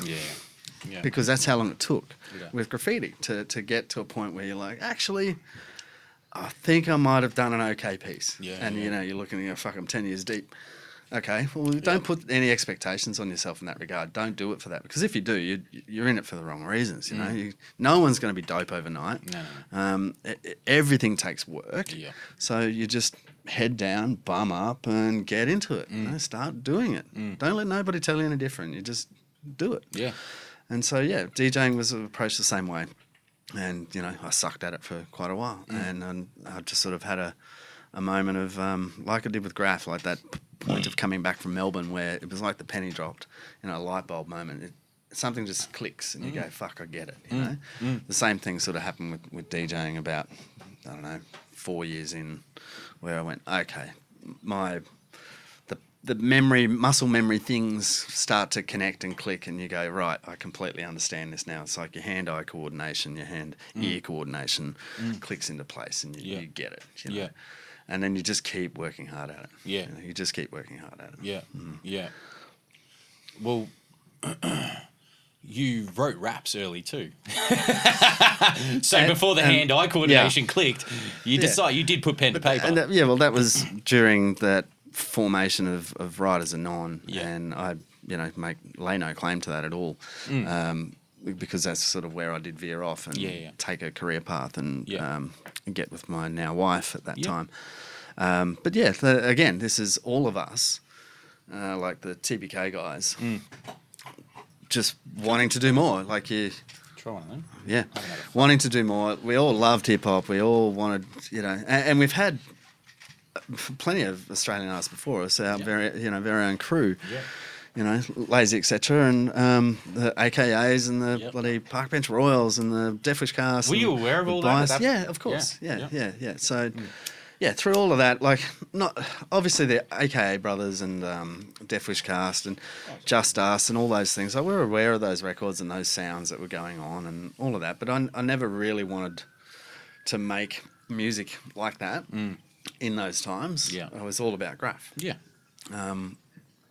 But DJing then, for me, it became, it was more about hanging out with friends. And then seeing, Brother Stoney playing on stage in the end of the 90s, and having met Bias as well through Oddsy. His records were out and those records were out, and it was just such an interesting time. Like 98 through 2000, early 2000s was just amazing, an amazing time in Australian music, Australian hip hop music. Yeah, and there's just something so honest and raw about what was going on then. Yeah. It had no pretense about it whatsoever. No one gave a shit about doing anything other than they were doing it for themselves because they fucking love it too. Yeah. So it's that same ethos is just burning inside everyone. You can just see it, you just feel it, And so that's kind of what drove me to go, well, shit, man, I want to be part of this. Yeah. And I sure as shit ain't no rapper. Yeah. And there's way better rappers out there than me. Did you ever lay a demo? No, never laid anything? No. Wrote some terrible rhymes and realised this is not for me. Yeah. What were you thinking when you were watching the Writers Anon tape come about? Like, what you saw of it, like? I was thinking, damn. Yeah. I got to get in there. I got to get in there. Like, I'm spewing. I should have stayed a part of it. But again, you can't have regrets. No. So I was sort of looking at it, well, like, okay, the boys have gone and done this, and it's fucking amazing. I'm so proud for them and so happy for them, and it's incredible. Like, you're listening to it, it's going, oh man, this is off the chain. Yeah. But yeah, I'd sort of, was achieving my other things. That's I right. was forging a career path, and I got married, and so you can't have everything. You can't do everything all at the same time. So once all of that was settled in, pardon me, been in the industry for four years or so, and had got married. It's like, well, now we can I can turn some attention back to this. And so in 2000, I came back and painted about sort of 40 odd pieces or more, and was having an amazing time with that. It was just great, Style's back, can control's back. A little rusty at first, but then it's also, what are all these new nozzles and things? Like, I can go to the shop and buy New York caps and buy outline caps and buy. What the fuck? How sports everyone? Like, this is bullshit. You can't do that. This is cheating. Yeah. You know what I mean? Yeah. But it's just the evolution of it. And that was an eye-opener. And so during that time as well was, some friends of ours, Matt and Tina, were very good friends. We were starting to make music with them. So I was kind of making loops on a mini disc and had a crappy 2 SLB2s or something, Technics belt drive turntables. A couple of crates of records, been slowly collecting again. And and then that sort of spurred on to, okay, we really want to make music. My wife's a singer, but she's Miss Brown. Miss Brown. And so she had the same thing. Like, she was super inspired by seeing what was going on with And she was already well established too. Yeah, she's been a covers singer for 8 years. Well-established covers singer for 8 years on the corporate circuit, making really good money.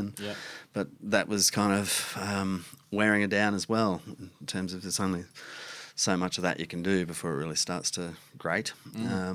She started pursuing an original path at that time, off the back of just being so inspired by seeing what was going on in the underground hip hop scene. Around then. Yeah. I recall when I first met you, Gavin, and I actually say it in the Deuce Deuce song. When I first met Dcide, I greened out in his crib. He took me to that place. Yeah. Me, you, Oath, and Brownie. I think Brownie drove in Barton. And fucking, you weren't even an established DJ then. Nah. You had decks, and I remember you had probably 2 crates of wax or something like that. And you packed me a cone that was like a fucking bucket, dude. Man, this cone was the size of a fucking bucket. And I'd been drinking all day, with Oath.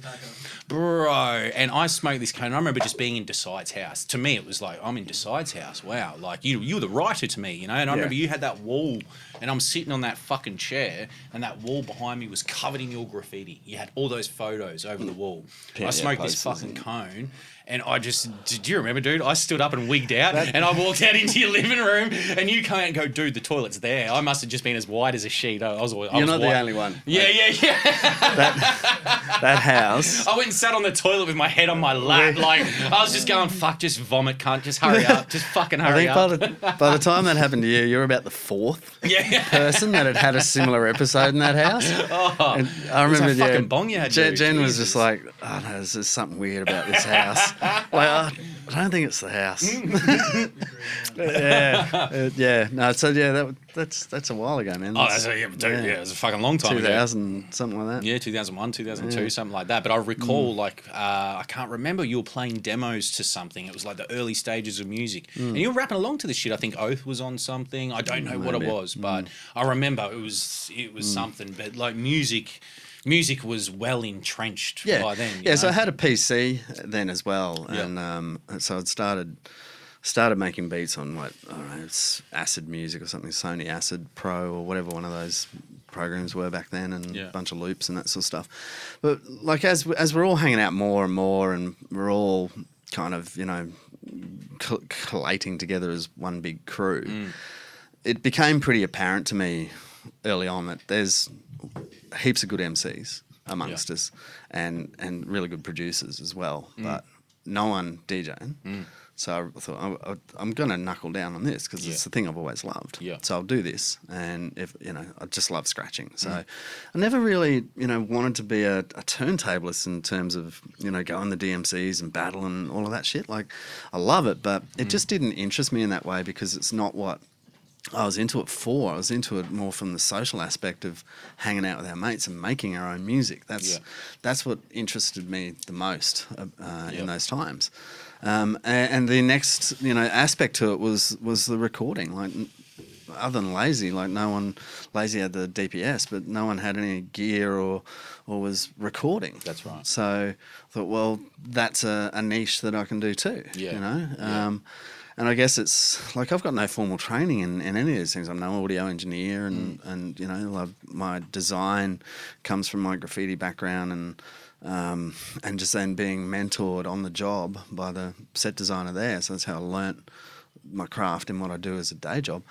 So I guess it's that attitude, or having learnt those skills those ways, that it never triggered in my head that I couldn't learn to audio engineer. No. So I just sort of started doing it and learnt the hard way. You know, like, and the internet was still an infantile thing. You know, in those days. So you know, Googling how to do something on YouTube was just non-existent. No.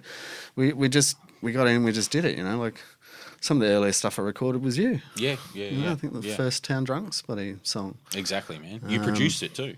Yeah, you produced it. Shit, I did too. Yeah. And I think the very first release that I ever had on vinyl was on Culture Kings 3, and it was Truss. With Big Truss and Core-Fire's track. Of course. Which... And you produced that, didn't you? I can't remember if it was... I think you produced it. My beat. I know I recorded it and mixed it and did cuts on it, but... Yeah. I don't know whose the beat was. Can't remember. No, I think it was yours. Because you did produce for a little while. You made some beats. Yeah, I did. Yeah, I made a heap of beats, but none of them are that good. Yeah. But that meticulous approach you took to graffiti, and then to turn, we'll go further into turntablism and whatever else, but... Man, you took to recording and everything. You learned everything. Like, you know... Well, it's and probably a lot of that just comes from my job, right? Yeah. So working in a corporate structure there for those 8 years and learning about the show must go on, and the devil's in the detail. Always devil's in the detail. Yep. So you just take that approach. And it's like a wild style, you know, like the devil's in the detail. Yeah. The cleanliness of it, and, you know, all the little things that are going to make it up a piece, and a really good piece. Those same things need to be poured into whatever it is you're doing. You know? So I guess I just take that approach to it. Who was mentoring you in DJing? Complex? Probably Complex. Yeah. Shout out to Complex. Big shouts to Complex. Shawnee B as well. Like Shawnee B from Sean B, like all of us, and Len One as well. What up, Len? Just from a record collecting standpoint, obviously hip hop knowledge is extensively there from being a fan and a listener.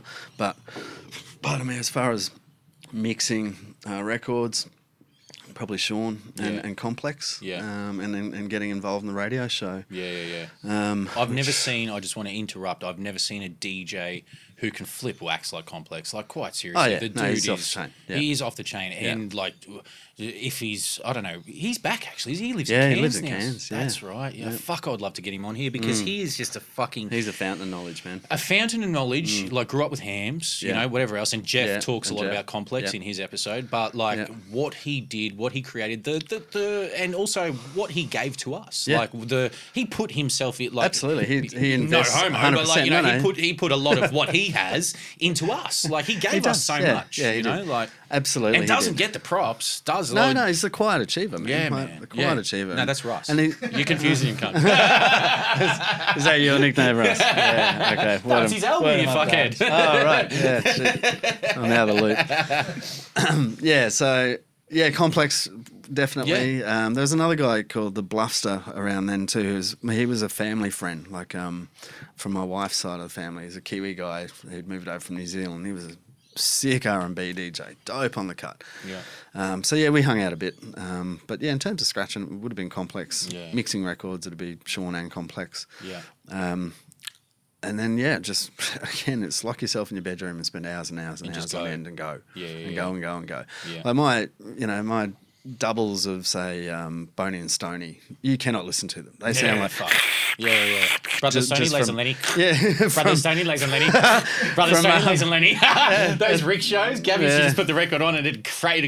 Brother Stoney, Lays and Lenny. Brother Stoney, Lays and Lenny. I had a sticker on it. I had a sticker on it to create a loop. Pardon me. Yeah, God, that's going back. Yeah.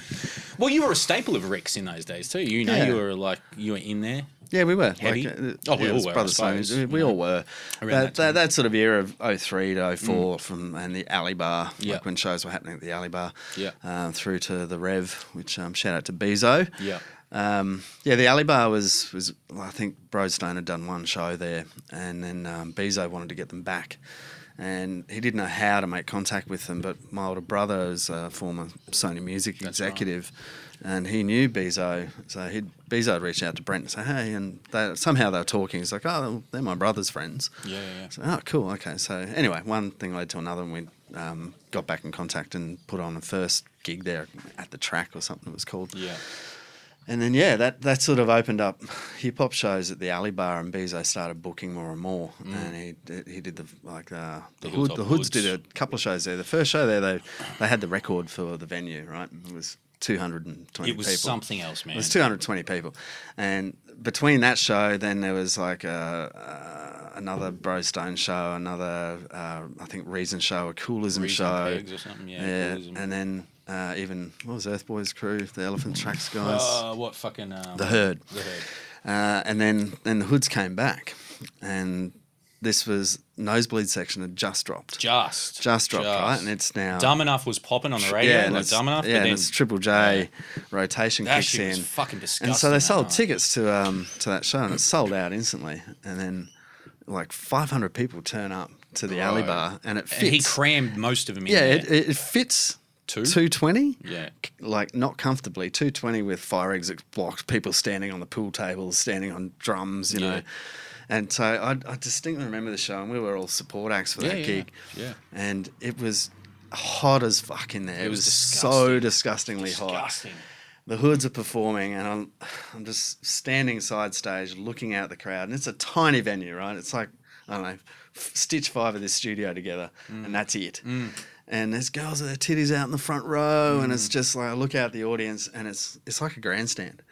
People are just piled up on every bit of furniture that they can possibly stand on. You could spit from one side of this venue to the other. Like, and fuck, bloody, big. I just remember, they'd pause, and Suffer looks at me, bends down side stage, is like, what the fuck's going on, man? Bro, that was something else. Bro, you got a radio hit, it looks like. Yeah. You got a radio hit. Yeah. And there was so many angry people downstairs that couldn't get in, and that was, that's the last we saw of them in venues that size. They just took off. Yeah, took quick from there. Yeah. So all of those gigs, like we were. That was a night. If there was a rap night happening, remember Eric standing side of stage drinking the port. Remember? Oh God, we're not going to go there, but it was a fucking big night. Yeah. So that that era, if there was hip hop gigs on, we were doing them, or we were supporting the touring acts that were coming through. Yeah. And it was purely because that's what we did. We all just did it, and wanted to be there. Did you go into radio pre the Laundered Beats thing, or was Laundered Beats pre you going into radio? So an early compilation that came out of Brisbane was a thing called Laundered Beats that featured essentially us. It was like the early stages of a 750 recording almost, but it was individual tracks, and it featured the Brother Stoney, featured Mr. Yourself and Miss Brown. It was what we were just talking about before that featured the first Town Drunk song, 03, I think, or 02. Yeah, it's got to be something like 03, 02, 03 maybe. 03. Yeah. And you produced the Town Drunk song on there, and it also had Jay So Sense. me and a mate called Onion Cack, a DJ used to... and producer, shout out to Scott and Kate, yo. We're the ones who put that release together. Yeah. So it was some of his beats. It was a collective, like a compilation thing that we did. I'm not sure as to where I stood with the rap show at that point. I was kind of going in and helping out, just hanging out really with Complex and Sean. Catch It Left by that stage. Catch It Left. Catch It Left. And like I grew up on that show as well, right? Just to be clear, like from it being probably not the Just Do Def show that Jeff speaks of. I know he started it, and but from when Catch was doing that, I'd listen to that every Friday night. If it wasn't out, I'd be at home dubbing that show. So big respects to Catch for Frenzy with to him all of them, and Frenzy as well. So it's probably around that 03, 04 time.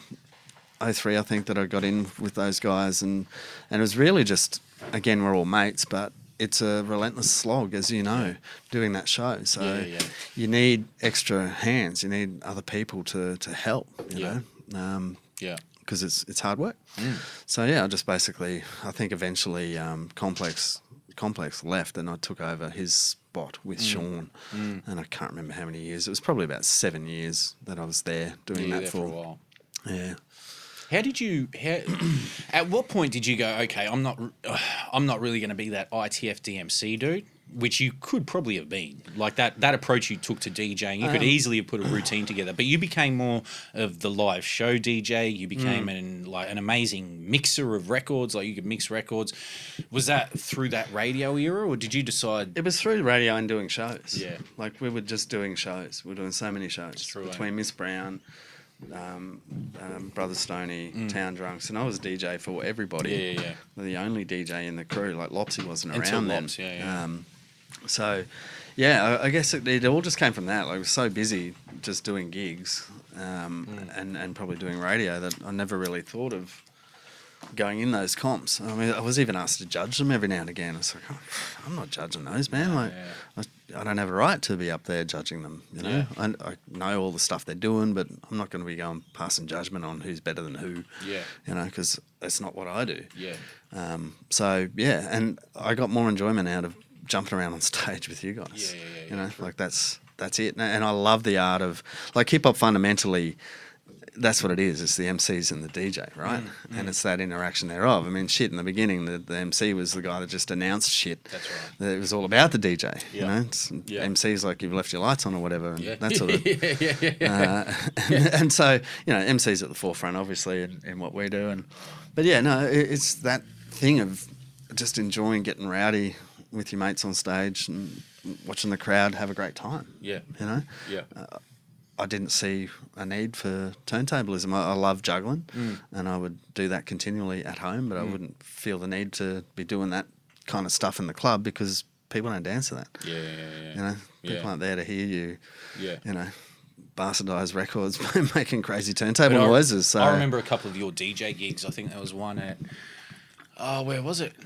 It was the Rev. So like post the alley bar. So I suppose we're moving into like 0304 now, like as the alley bar fades out. But you DJ'd a gig one night, and I remember it was one of the first times I really paid attention to you as a DJ. And you had a mix of it was Non-Fiction's The CIA Is Still Trying to Kill Me, the remix at the end of the album where they do all the metal references into Anti-Up. Oh, yeah. Oh, bro, you killed this fucking mix, man. I remember just standing inside a stage and I'm probably smoking a durry and just having a drink, and I'm like, wow. Like, that's when I first noticed how fucking amazing you were on some turntables, because you're up there fucking jumping around, like just playing the music, man. Just playing music. That's the key to it. Like, you got to be having a great time yourself. And I learned that from Complex. You watch Complex DJ, he does not stop moving. This is what I'm saying. He never stops moving. He must burn about 2 kilos every time he does a gig. He's jiving the whole time, man. Like, he's fucking moving the whole time. You have to be. He's doing them juggles. You see him with the headphones on, and he's fucking dancing. Like, but you got to be feeling it. Like, you got to be right in there, living that song, feeling that song, and living it with the crowd, and seeing what the crowd's doing and what they're feeling,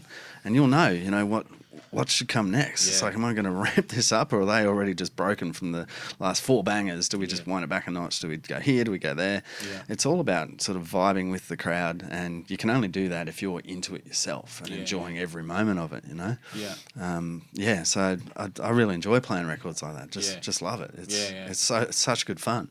You know, it's like, bam, that track's in, and everyone's going nuts. And the first thing you're doing as soon as you've done that is, what's next? Yeah, dude. You're thinking. You're into it. What's next? What's next? Flip. Yeah, and exactly, using vinyl, man. Like you're spinning records. There was no Serato. No Serato then. No. Oh, what a blessing that was, though, when it came along. I don't have to lug 2 crates to the club anymore, you know. Yeah. Save my records, and not getting worn out. Yeah, exactly. There's a lot of haters for the digital tech when it came in, but I tell you, as someone who was lugging that shit around all the time, I was a fan. Yeah, dude. Yeah, fucking A. Well, where does it fucking... At what stage... Like, what is the first release? Like, what's the... That you worked on? What's the first fucking... Because that's what I don't know. Ooh. Laundered? Probably Laundered Beats. Laundered Beats. Yeah. And what follows that? Miss Brown. Probably Miss Brown. Yeah. I was doing cover art as well along the way. So as far as the Brother Stoney stuff or Lazy stuff, I did all of Band in Queensland artwork. Of course, yeah. Tap and Buttons artwork. And so first release musically probably was Laundered Beats. And then I know the first thing on vinyl was that Culture Kings 3 track. Yeah. And then after that was... God, there's lots of songs always happening as well. Yeah. Some things maybe on compilations, and we had something on. Josie Styles had those. That's right, straight from the art. Yeah. So I had a couple of things on there, and God, they're terrible when you listen to them now. But yeah, probably the first actual not solo release, but release as a full complete thing would have been Beg, Borrowed or Stolen with Glenn. Yeah. And that was all Beg, Borrowed, Stolen beats, but he and I banged out that record in about 6 months. Yeah, you and Len won. Just recording, mixing, mixing. Yeah. Bang, let's go to press. It's amazing how sort of, what's the word? Can't even think of the word, but how sort of ahead that record was in terms of how it was packaged and what you guys did with it. Like you and Len won, like it was fucking, particularly when you look at what 45 culture is now, the 7 inches and all that kind of thing. Like it's the cover art and the approach to it was completely vinyl, largely, wasn't it? Yeah. Like, and just bugged out recordings and bugged out guest verses and definitely was. And you know, that's also the theme of the record with Beg, Borrowed or Stolen. All the tracks are named accordingly as well. In that regard, one of my favourite bloody verses ever is Bigfoot's on there. I never sleep. Dude, you just, man, we were talking about it just before you arrived because I'd actually forgotten. So I'd written down a bunch of shit, and then I just did a simple Google thing, and the first thing that pops up was Beg beats when you type in fucking DJ Dcide or whatever. It was beats Beg, Borrowed or Stolen. Yeah. And I was like, oh, for fuck's sake, I completely forgot about that. And me and Gus were talking about the Bigfoot appearance on that. Appearance on that is just kills it. Man, absolutely owns it. It's incredible. Christ. It's incredible. And you can go back to Bigfoot's episode. We talk about it on that. Like, he just took a record and he produced it. He and then gave it to Len, but largely just took a big loop and just rapped over this amazing piece of music. Yeah. You know, about not being able to sleep. Yeah, which is a thing from him, from his accident. Yeah, 100%. Yeah. From the tram thing. But shout out to Biggie. What up, done? Yeah, so I don't know. Yeah, from there, man, we were all just sort of one big melting pot of crew, and that's essentially how 750 formed. You remember, it was like every gig that'd be on, it'd be featuring Brothers Stoney, Miss Brown and DCE and the Town Drunks and Ken Oath. And so, for fuck's sake, why don't we just build this as one thing? And it doesn't matter who turns up and who doesn't. We'll just flex the bloody set on the night. I was DJing for everyone. So it's like, geez, whoever's up is up. Let's just go with the flow, you know, and it made it a lot easier. Did you DJ, because I can't remember, and I was thinking about this, and I thought this was the first time you DJ'd for us, and this is also the first time I think I recall, like, what would have become 750 on stage in terms of whatever. 750 already existed. It existed as 750 Rebels, whatever. It was, you know, that crew. But it was a BYO show, and it was to raise money. That it was Nick Race organised a show to raise money for the 9/11 thing. The Twin Towers had come down. This? It was at the zoo, and it was me, Oath, and Lazy. And it was actually the first time I shared the stage with Laze. I'm pretty sure. I don't think so. I don't so think it's late 2001, maybe early 2002. Probably not me. And it was billed as Backyard of BYO. Backyard Originals. And I thought you DJ'd for us. I don't think I did that. I remember I fucked up my verse that night. I was fucking, dude, I wanted to kill myself when I walked off stage. It was the first time rapping alongside those cunts, and I fucked up one of my verses. I was just don't think I did that one. No, okay. Well, what about dude, actually, you know what? Let's go into The Statesman, man, because The Statesman, what a fucking monumental record, man, that maybe, is probably entirely slept on, isn't it? Drama to the finish, man. Like, and I know the task that it was to put together. Yeah, no, it was that, and probably, I know Sean's spoken a lot about that release on this podcast, but it was Sean's solo album project. Yeah. And he'd had that project in the works for 7 years or so, and it was always sort of ticking along at a pace. But he was working on it with another guy, Harry Chronic. Pardon me, Sean. Remember Sean, LBC? Oh, of course. Long Beach Sean. Yeah. And it all kind of, can't remember the details of what happened, but anyway, he went back to overseas. Yeah. Because they were both working at Light Sounds at Lutwich. Yeah, Light Sounds at Lutwich. Had a good studio there. In that time, I think Sean was gearing up to try and release that album, and it was still not complete, and he'd asked me to help him finish it. Yeah. But we were well and truly more established as 750 had advanced. And had advanced a long way from what those early demos. those verses were that all of you guys had recorded. And Yep. so I remember, as we're talking to each and every one of you, it's sort of like, oh man, I don't want that to come out because I've done so much more since. It's such a throwback. And so, I just sort of talked to Sean and we agreed that, well, the best way to do it is to kind of start from scratch and let's do this as the two of us as a duo release. Yep. And we basically did scrap it and we started again and just brought in all our friends and did what we did and made that record. And we did it with a view to just making as good an album as we could with the diversity on it that we wanted. But your input on that record, you were half the album. Obviously you've taken a lot of Sean's ideas, the original, but, I know personally, and we'll get into it, sort of like with Commercial Hell and whatever, I know what your involvement can bring to an album, man. Like you bring I don't know, like whether it's what's the fucking track what's that called? Arranging. The arrangement of an album, those overall touches. Like there's skits through things, the way the album plays. Yeah. It's such it's an inspiration to me, and particularly listening to it now, I'm just kind of like fuck, because I remember at the time it was it was almost an arduous process to put together. Sean wasn't great on the mic, and he admits to that, and you had to record a lot of that and then add those elements, and you were bringing us in to do bits and pieces. Yeah, so that's the thing I like doing, because like I was saying earlier, there's lots of really good rappers and lots of really good producers, particularly in the mix of the people that we're involved with. When I say producers, like they're producers are beat makers, really good beat makers. I mean, great beats. Yeah. There's another phase and another stage in producing great songs. I feel anyway. Like everyone has their own approach, right? But I think there's great beats and there's great raps, and they come together and they make a good song. But then the next stage is arranging that song. Yeah. And going through that song meticulously about the journey that happens throughout that song. Yeah.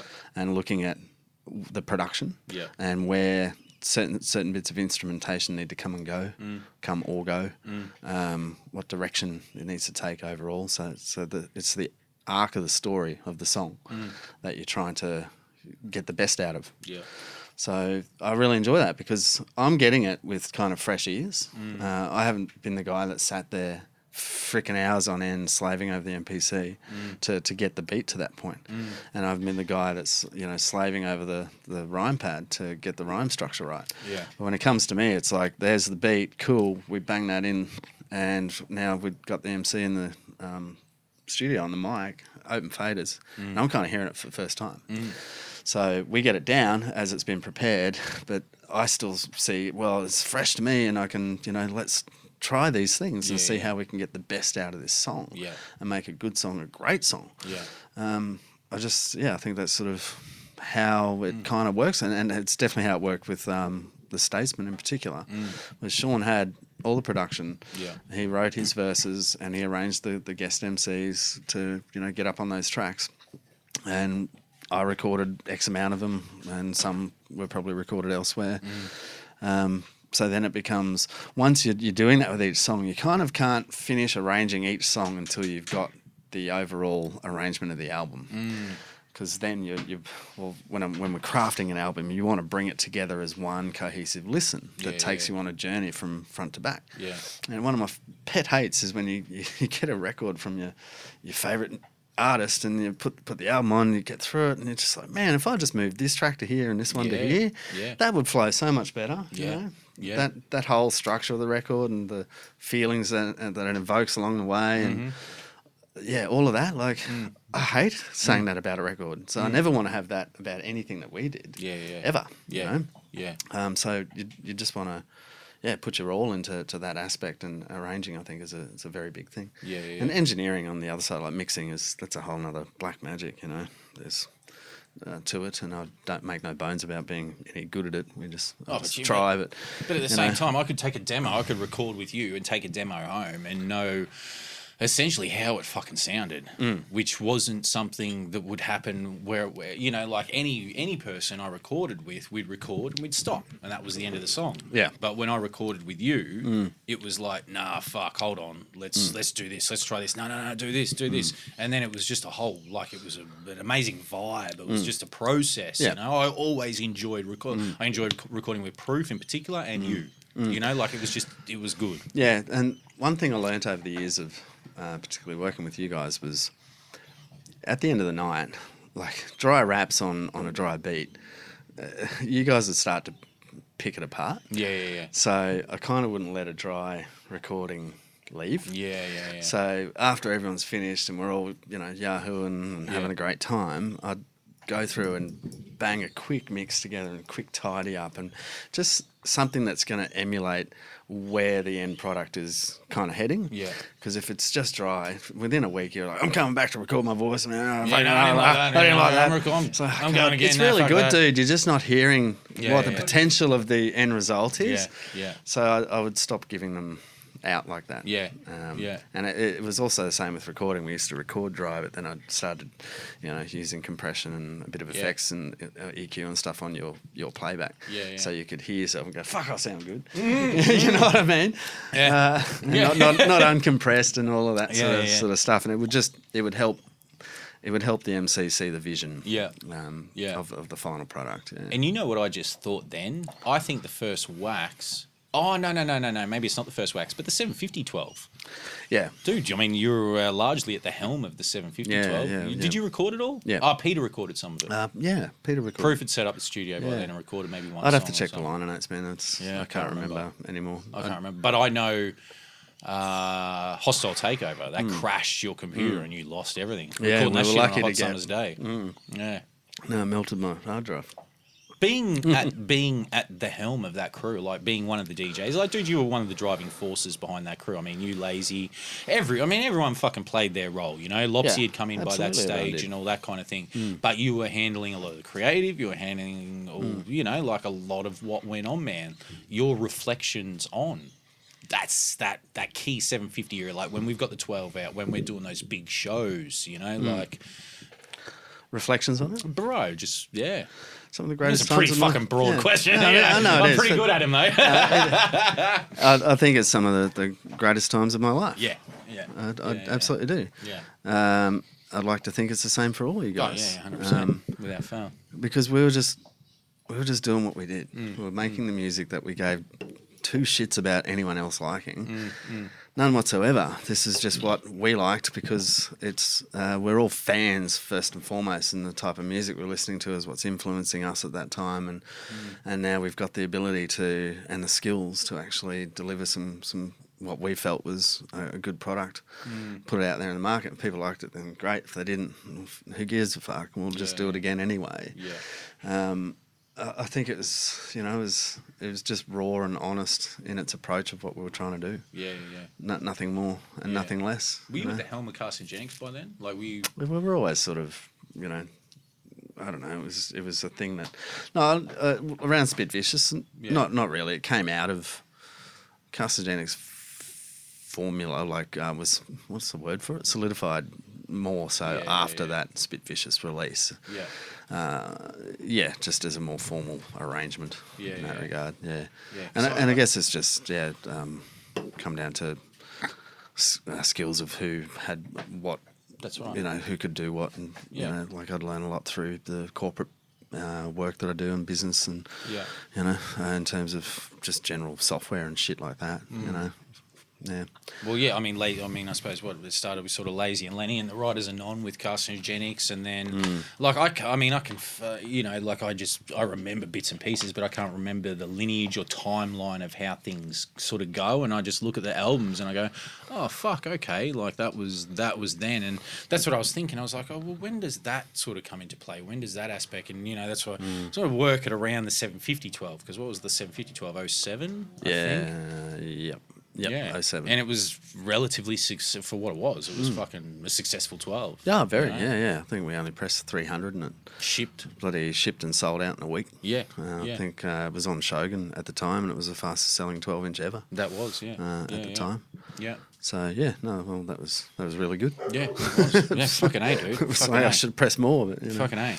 Well, around that time, you start forming those relationships with Bias, Reason, all that sort of thing. Yeah. Like we have to go into those that working relationship you had with Bias for so many years, man. Even up until today, you did the artwork for, what was the last release? Backburners. Backburners. Yeah. You know? No, shout out to B, to Bias B. Hands down, one of the greatest humans I know. Yeah. Fantastic friend, and I've got a lot of respect for him. He's a no bullshit guy. Yeah. He gets things done. Whatever he turns his mind to, says he's going to do, he does it. I met him through the crew, really. Through Odie and Hams originally. I know I left my black book at Odie's house in the end of the 90s, and I picked it up, and it had Bias B bloody throw-ups in it and drawings of bees. Some weird thing with bees that he's got. So no, we're just... I think we're just like-minded people, and we struck up a friendship really quickly. So I've sort of worked with Bias over the years, and I did a remix of Ladies Man, and I've done some cover art for him. I did Beastrumentals and some of his earlier stuff, and backapellas and things like that, and have done lots and lots of shows with him. I worked with Puzzle on doing the Bias Life cover art. Oh, did you work on that? Yeah, really? So the original concept art is by Puz, and I just did some actual effects work on it. Just Photoshop effects work. And then tour DJ'd for Bias for that album tour. Yeah. And probably, I would say hands down, actually, that show, the Bias Life launch, album launch at the Corner Hotel in Melbourne that was his retirement show or something, wasn't it? Yeah, it was his retirement show. That'd have to be probably one of my favourite shows of all time, if not the. Well, he sold out the Corner, didn't he? Sold out the Corner Hotel, pretty much. It was like, close to. I remember there being at least 800 people in there. And that venue, if you've toured venues around this country, the Corner Hotel is like the pinnacle, really, of before you cross over into larger venues and all that shit. Just so many amazing artists have played at that venue, and they are fucking incredible at what they do in that venue. The soundos are amazing. The way it's set up, it's just gorgeous. They know their shit in there, right? They know it really well. Sound is impeccable, and just the vibe, And like I went through a long period through the early years of us doing our shit where I'd suffer nerves before going on stage, and I know you know what I'm talking about because you are the worst MC that I've ever worked with. That burns a hole in the floor pacing before we get on stage. Pace like a motherfucker. Pace and pace and pace and pace and chain smoking and fucked up. Yeah. And then we get on stage and you murder it every time, and it's like, I don't know what all this bloody pacing's about. But what's it called? Fucking, I haven't done a show in so long, but my missus, show mode. That's always what it was. Jake's in show mode. Let him go. Let him go. And I can't talk to anyone. Fuck off. Like, leave me alone. I used to have a lot of that too, and it's shit as a DJ because your fingers get a bit jittery and you can't scratch properly. Yeah. And a couple of songs in, you start to loosen up and all that. So, or you down a couple of drinks and get a bit loose before you go on. That helps. Yeah. But this was, by the time we're doing Bias Life, we'd quite well and truly years deep in the game, and that was in particular. I was past that sort of shit happening, and I just learnt to put it out of your head that just go up there and treat it like a rehearsal. Go up there and treat it like you are just having fun in your bedroom at home. Yeah. And that's what I would do. I'd just step out there. And I remember stepping out on that stage and looking at that crowd, and every one of those faces were there for Bias B. Oh, yeah. And I just had shivers down my spine because I know the work that Bias has put into developing not only himself and his music and his craft and his art, but what that has led to for the broader industry and culture wide here in Australia. He's a pivotal foundation artist that without him and a handful of others doing what they did, there would not be that thing that is around today.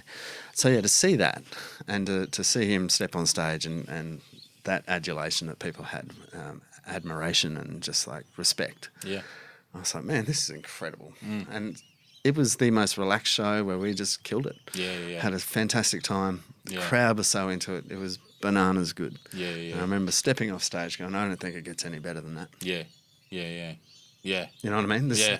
That's why we do it. Yeah, dude. You know, you do it for yourself first and foremost, and it gets to that point where that energy in the room. Yeah. I've never felt it before, and it was just there was so much love for what was happening at that time, and yeah, it was outstanding. So word 'em up, B. Yeah, you killed it that night, son. But you also like I would. I mean, I'm not going to put fucking words in your mouth. You can tell me. But I know another show, the first Robert Hunter Cup, where you DJ, that's another time. Yeah. DJ for Boney and Stoney, and I know from a personal standpoint when I got to introduce Boney and Stoney, and Bias invited me to do that. Like I don't think I'm throwing it. So I don't think B would give a fuck me saying that. Absolutely pivotal moments. Told me to come down and if you're coming, you're doing this, and I'm like, oh word, I'm not. I don't give a fuck if my name's like.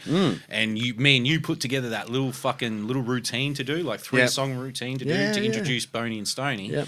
And like for me personally, like, and I think for you too, like we both love that record holds a special place for all of us, Boney and Stoney, man. Absolutely, and then to introduce them and for you to DJ for them for the entire set, and for me to introduce them, it was just it's crazy. You know, it's a career highlight. And then you would go on to play a role in the second Hunter Cup. Yeah, the second gig. Yeah, was it the second one? Well, the whole Robert Hunter Cup thing came about. That Adam put that together, the football game. That's right. In honour of Rob. But yeah, that first one was when Hunts was still alive, and he wanted to see Boney and Stoney for the. Oh no, that's when he went to Perth. Oh, that's when we went to Perth. Yeah. So there was that show, which was just the post. outstanding. This is after he'd passed, and we went to Melbourne, did the Corner Hotel again. Yeah, that one. Yeah, so that gig, Corner Hotel. Yeah, just as great, just as awe-inspiring. Yeah, same sort of reaction there, same amount of love. Like. I forgot about the Perth show. Can you tell us about the Perth show? The Perth show was, because Hunts was, passing. We're going to be passing soon with cancer, and one of his dying wishes was to see a Boney and Stoney show. So Adam Bias had put together the Heat for Hunts sale on eBay. So he got Australian artists to donate a whole bunch of product. I think we raised something like 12 grand or more. Yeah. I remember getting a giant check, designed up a giant check and got that printed, and we, took that to Perth with us to do this show. So we went to Perth, and basically there was a Boney and Stoney show just for Hunts. And to see him there, just blown out of his mind that he was getting to see it, and he got up on stage and there was tears, and it was an amazing thing, just such an amazing thing to be a part of, an amazing thing to do for Rob, for Hunter. Rest in peace, Hunter. Rest in peace, Hunter. It's just it's an amazing thing. So just Bias is that guy. Like he'll do anything for you. Just don't fuck him over. Yeah. Don't piss him off. Don't piss him off. He'll let you know. I'll fucking real quick. And that's what I like about him. He's very straight up and down, man. Yeah. Absolutely. Yeah, shouts to Bias. Shouts to Bias. And so I did get to work on his latest release, and so his wife Lenice, the lovely Lenice, did the photography for that, and she did too, so that made my job super easy. Just beautiful photos to work with. And Bias is usually pretty forward in what he wants. We come up with the look and kept it clean, kept it simple. There's no need to bullshit around with crazy stuff. What is your approach to design when you're doing these albums? Like, as we've touched on, you did Band in Queensland early, you've done Bias's fucking stuff, you did Matty B. I mean, you cut on Trem's album, like there's so much, dude. Like, really, when you go through, it's a career of fucking highlights, man. Like, what are some of your design highlights, like? Jeez. Crikey. Matty B's second album? No, shout out to Matty. But big shout out to Matty. I've been talking to him about getting him on the podcast. That was a funny project. Get back at him. We ended up cooking records in my backyard for that. On a barbecue? On a barbecue. What was it called? Simple but effective. Yeah. Not the most effective album cover, maybe. Yeah. Gav, we don't want to. Oh, let's be fucking honest. Well, Matty B made classics, man. That album cover. Well, the truth be known, as Matt will attest to, I took him to lots of locations, but his heart was set on shooting it in my backyard. So really, come on, Matty, we can do that anyway. So, that's what he wanted. You catered to I'd had to your client. Yeah, that's right. Yeah. Because he was recording. You recorded a lot of that too, didn't you? He was recording with all you. Of that. Yeah. Oh, there you go. Yeah. Yeah, because he'd moved over here. So That's right. he'd moved to the Gold Coast, I think. Yeah. And yeah, so his connects were obviously SBX crew in Perth, and didn't really know anyone else, and yeah, just hounded me until I said yes, basically. Yeah. No, artwork highlights. I've done so many covers. Yeah, I it's can't. true. I can't really remember all of them. I think from a Stone Broke. yeah, I did Stone Broke.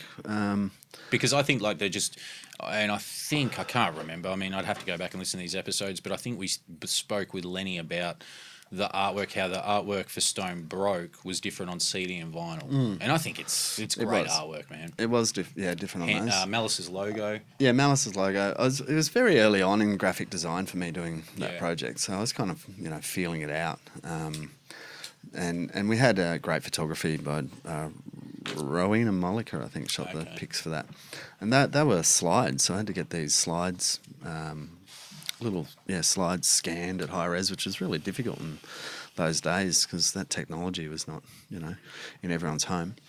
That was a great project. Band in Queensland was a great project. Yeah. We had a thorough concept for that of the detective's desk with all these this case file on Lazy.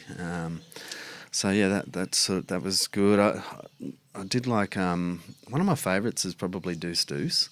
Oh shit! Of course. Where we did it's not parody, it's 7-inch. homage 7-inch artwork to King of Rock. Yeah. I think we stumbled on that because you already had Commercial Hell artwork by Beza. No, I hadn't done it yet. Oh, you hadn't done it yet? But we were we were like, okay, process. we're going to do. I think you'd shot the photography.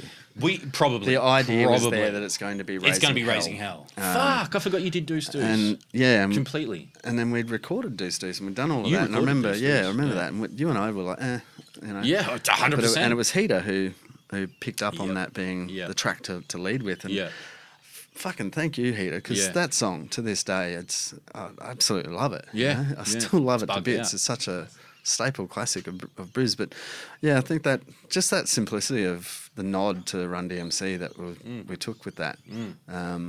Only reinforced when Commercial Hell came out. It was great to have that theme running through things. So we had the King of Rock, then we had Raising Hell, which is the fucking timeline of Run DMC records too. Yeah. And it was unintentional. Like, it was you. Like, I think you took a photo. Yeah, fuck, dude. Yeah. We recorded it. I mean, you and I recorded Deuce Deuce because Proof was overseas. Yeah. Proof was in Boston at the time, or in Boston, New York. And I was like, I just wrote this song, fuck it, I'll come over. Yeah. Because I remember my wife-to-be was down the coast. And I was like, oh, fuck it, we'll record this fucking song. Let's just, we'll get on the piss gab and we'll just make a song. And you and I thought nothing of it. It was just like, because we're making such other end of the spectrum stuff at that time. Like, there's a lot of angry rap, a lot of aggressive stuff going on around that time, and that was just something that wasn't. It was storytelling and nostalgic. Yeah. When I first met Dcide, Green Dad in his crib. Around that time, Lops got out. Facts. Yeah, exactly. Yeah, so no, in terms of artwork, and the soundtrack is probably one that I really like from a different approach to design. Soundtrack, dude. Jesus Christ. Because that whole concept of that with all the conspiracy theory laden record that is, and the flowing coloured, it's representation of money and the currency of money. Like there was many concepts for that, but I can't remember a lot of the artwork I've done. I've done so many flyers and posters. Dude, that's it. And graphic design is not my main forte. It's it's something I just love doing. Yeah. Obviously, having been a writer, you love playing with visual art. Yeah. And what I do mostly in my day job is 3D modelling and rendering and lots of 2D construction drafting. It's very mechanical at times. It's problem solving, how to build something. It's graphic design is such a free place because from my world, you don't have all of these other physical, real world physics come into play with what I do, right? So if I draw something on the computer that we've got to build, I've got to be thinking about materials and physics. How the hell do we make that stand up? How How do we join that together? How do I get that from here and into the truck and through the venue door and onto that stage or into that TV studio? There's all those other things. They're not restrictions. They're just parameters, additional parameters to work with. You don't have that with graphic design. You've got your output is your medium. Like it's going to be a CD cover, a vinyl cover. So, that's the interaction with scale and size and the perception of the user who's holding that in their hand. Whatever digital on-screen stuff, there's those implications that have to be factored in. But really, what the visual thing that you create is a very free place. And you've got it's a story to tell. You only have to listen to your Ben Funnell, April 77. He explains all this really well. What communication design is about. Well, graphic design is communicating the content, the key messages. Big shouts to Ben, April 77. What up, Ben? Yeah, mad fan of your work, mate. Peace. So I hope that answers your question. Yeah. I can't even remember what the fucking question was. I don't even remember.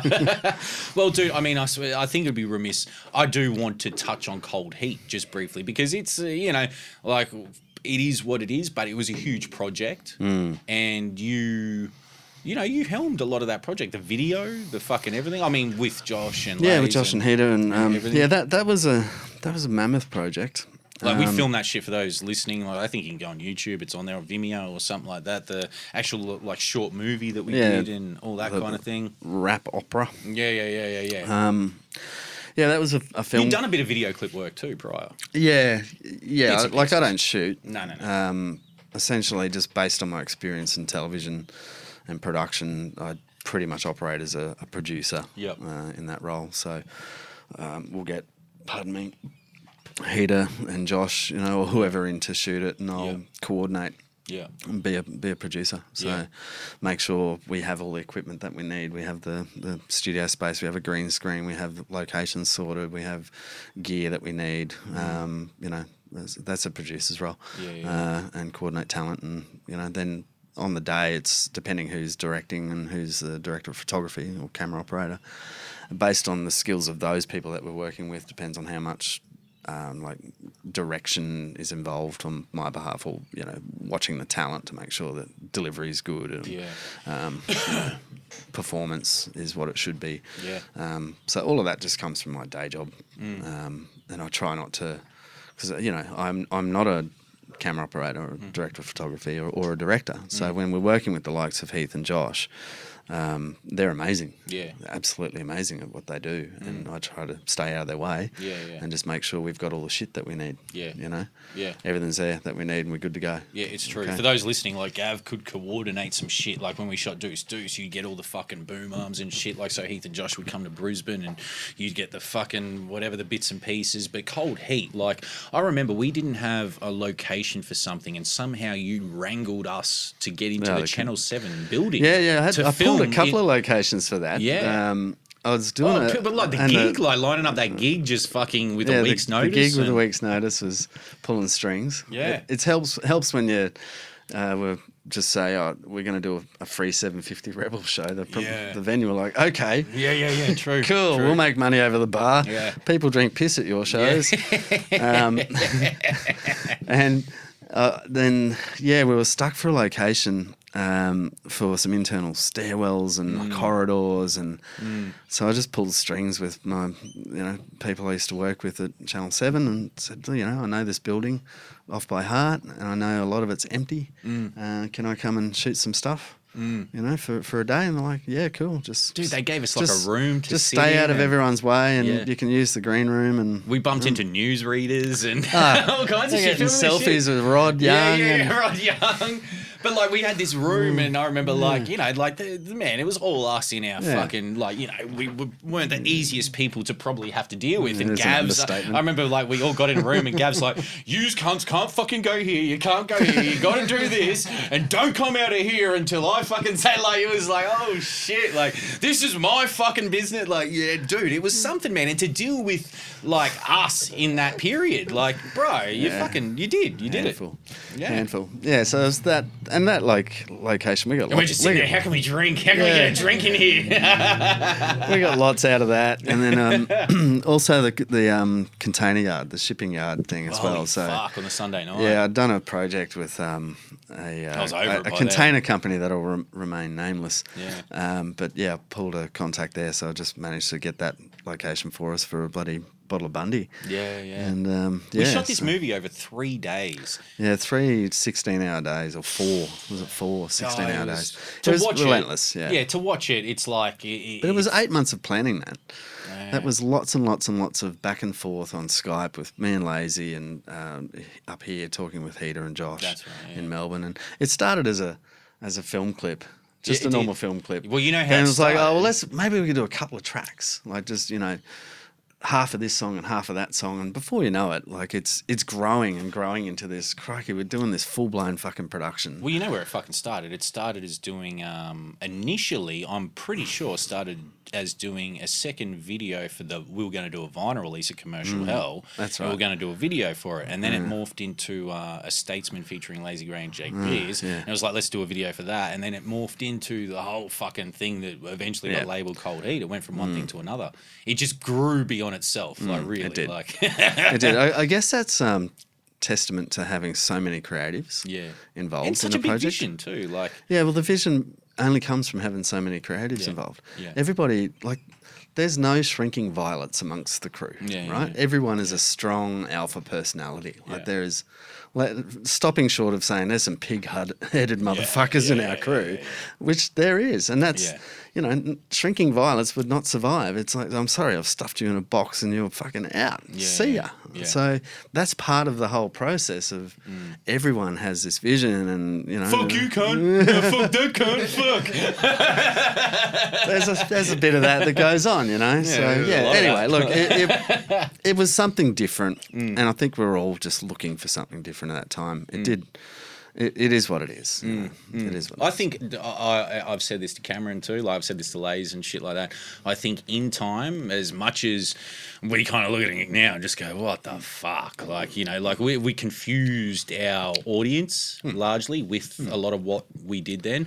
But in time, man, give it time. Give it maybe another 10, 15 years, something like that. It was early and it was kind of the first of its kind. Like I think in time it will be looked back on as like, wow, like they did kind of do some crazy shit. It was a bit of a story. It was like 12 minutes long. Like you said, it took fucking 3 days to film 3 16-hour days. Yeah, I remember by Sunday night. It was Thursday, Friday, Saturday, Sunday. Yeah, and by Sunday night, like we're down at a container yard at where? Fucking Portside or like... Yeah, out Port of Brisbane way, Banya. Port of Brisbane. And just like, man, I remember being there just like, holy fuck, everyone just get me the fuck home. Like, that is what, so, and Heater would attest to this as well, but that is what production is. Yeah. When you work in that industry. So it was nothing new for me whatsoever. I knew what we were getting into and what those days are like. That's what the days are like if you want to get it done. You've got your talent for so long, you've got your equipment for so long. You can't just go, we'll just shoot 4 hours today, and you've got expenses, and you've got to get in and get it done. And things like as well planned as things are, it doesn't always go like that on the day. You've got to have all this buffer in there for the creativity to take place, for the vision to take place. So for all the storyboards and all the scripting and all the pre-production that you do, there's still an element of on the day, and you've got to let your director have that right, that freedom to go, right, now I'm here and I'm seeing something else. So we're going to relocate over here, and I know that's going to take another fucking half an hour setup, but I'm telling you, that shot is going to be way better than this one. Yeah. Okay, let's do it. Yeah. So that's, it's just part and parcel. Yeah. Crazy shit, dude. How long have we been running? 2.5 already. Holy fuck. All right, well, we should fucking wrap it up. What do we got fucking left to talk about? Hold on, let me have a little fucking squeeze here, eh? What do we got? Dude, honestly, I think we fucking covered so much, man. I mean, any parting thoughts, Gav? Like, what's happening these days? Do you have any sort of motivation to get back into DJing music, or are you just sort of focused on career now? Not at the moment. I'm not. I'm really just enjoying on family time.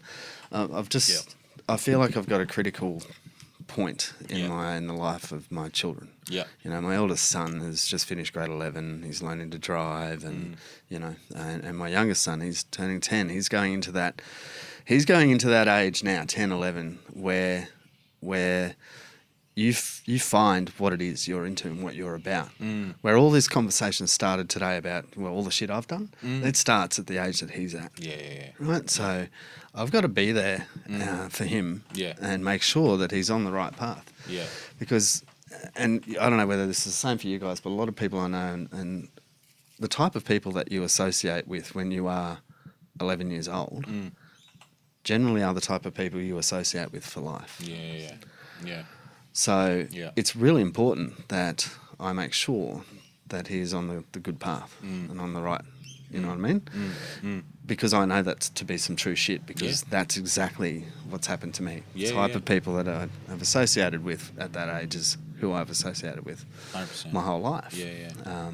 So I'm really sort of focused on that, and in terms of my job, it's ever more demanding.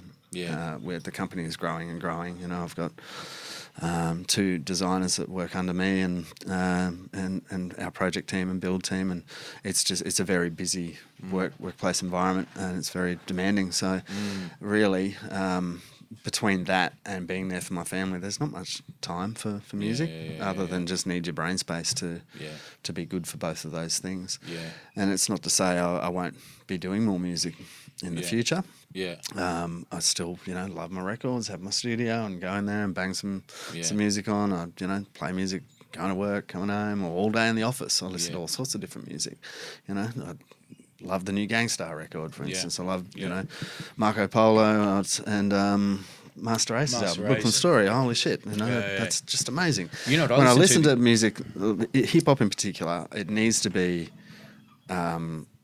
sort of mature, grown man music. That's I have to associate with it. I can't listen to any kind of just aggressive, gangstery, blingy, fucking whatever, like any of that shit. If it's not doing what I'm doing or connecting with me, I'm not listening to it. I'm just not. If it's not aspirational, if it's not moving, pushing forward. And Master Ace is one fantastic artist at doing that. I connect really well with what that guy does, you know, because there's a brutal honesty in what he does, and he grinds and he lives off his music in that regard, but there's no bullshit about it. You know, so I love sort of that sort of stuff. And then the new Gangstar record is like, you wouldn't know Guru's passed away. It's that. True. It is that good. Very true. Have you listened to it?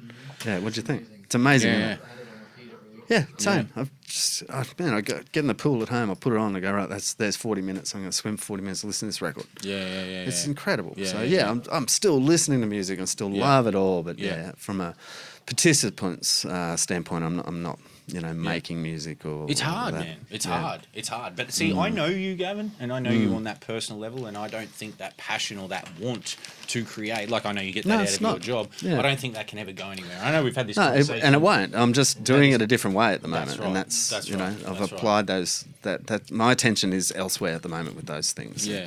It doesn't mean that I won't make music in the future. Because I've over the past 3 weeks, like that's, you know, largely like I sort of briefly mentioned in the fucking initial stages of this podcast, but like I was at a point like between fucking working just this fucking job that is menial and driving me fucking mad, like quite seriously, you know, which you have, you know, you don't have that on you because you have a career, but you know, pursuing this life, continuing about it and trying to do it, it's like, man, you start weighing it up and you're like, fuck, what am I doing? And to me, it's like there's only one way. Like I have to keep going. I have to push. But you know, you get to a point like where you have that career and all that kind of thing, and I fucking applaud it, man. Like, well done to you, dude. And you know, we got to keep moving, man, and we got to keep moving in some way, shape, or form. In the future. Yeah, that's absolutely, and we will.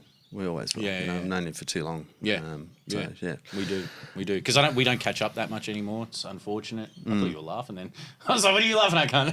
He's asleep. No. Listen, brother, thank you very much for fucking coming and being a part of the show. And thanks very much. The first show back. This is episode 41. Thank you. Man, and this has been DJ Dcide. Thank you so much. Word. Thank you for being here, bro. No, thanks, boys. Word up on the podcast, mate.